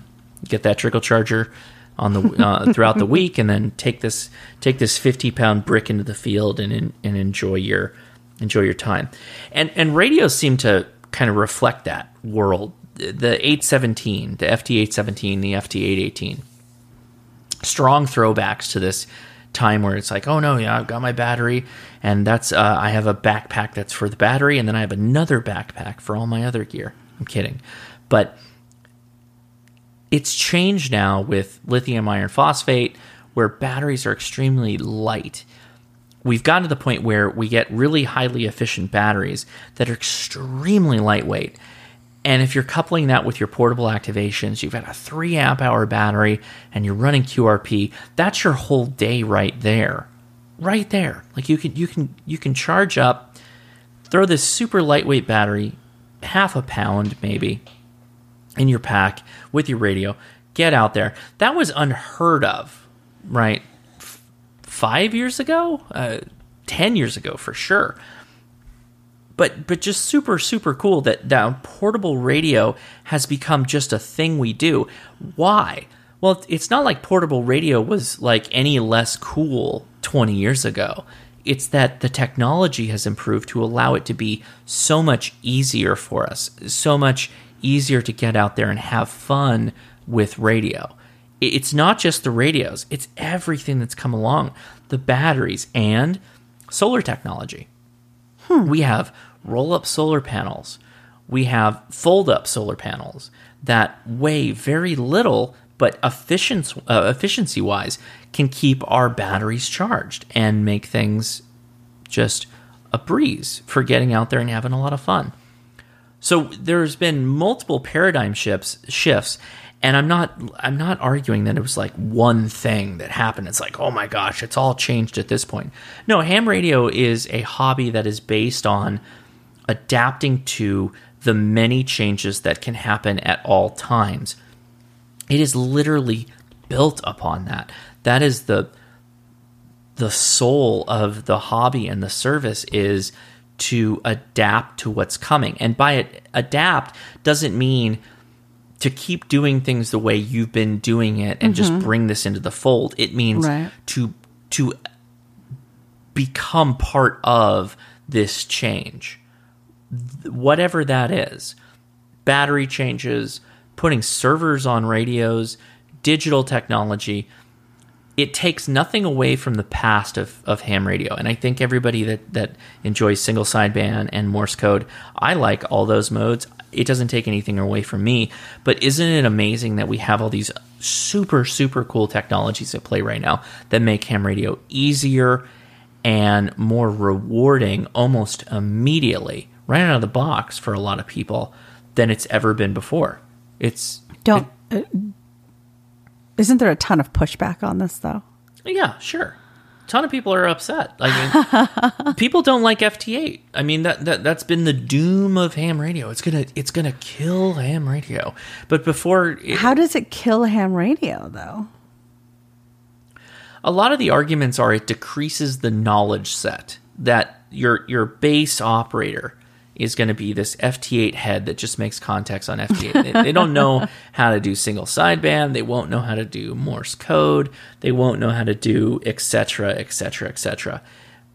Are there some people that may fit that bill? Sure. But why would you be upset having more options, right? It's that old, remember, your business school classes where you're like, well, the customer likes options. No, the customer doesn't like options. Did you know that? You know that, Leah. Yes. But everybody listening. In fact, they have done a study. They hate options. Yes. But I think hams should love options. But go ahead, tell the story. Well, everybody thinks that people don't want options, but studies show that if a business restricts the number of options a customer has, they actually have a more pleasant buying experience. They're more satisfied buyers. Yes. It's not necessarily that they buy more or less. They probably trend towards they buy more, but they don't feel chaotic. There's not this assault of options. I think there's also less chance that you're buying the wrong thing for yourself. Do you know what I mean? I think people worry too much about the possibilities. Completely. It nags at them that they picked it's not this what one they bought, thing. It's what they left on the shelf that bothers them. Yes. This is literally the topic of my live stream tomorrow, by the way. Really? Or today, because it is well past tomorrow at this point. My topic is ham radio on a tight budget. But what I'm doing is I'm parlaying it against a baseline of ham radio that I think is a baseline really good buy at a particular option, saying this is what I would recommend, but if you had to go cheap, this is what I would do. Cool. So this goes into the whole, like, I bought this thing, but then there's all these other options out there that make me feel bad about the thing I bought. Right? That's kind of what you're talking about. Ham radio is full of that. Right? It's based completely on there being so many options that are all good, but different in specific ways. And if you don't actually go in front of that radio, try that radio out, experience that radio, it's kind of hard to fault yourself for not buying that radio. Does that make sense? I don't think that you understand that, because you just go buy all back the radios. and buy That's the the next best radio. solution. If you just buy all the radios, you'll never feel... That's tone deaf. No, that's not what I'm saying. There's a ton of radios I don't have. I've never owned an 817. I've never owned an FT817. And probably will in the future. Actually, I don't even know that I will. I feel like the world's moved on a little bit from that radio. I feel like there's so many better options out there than that radio.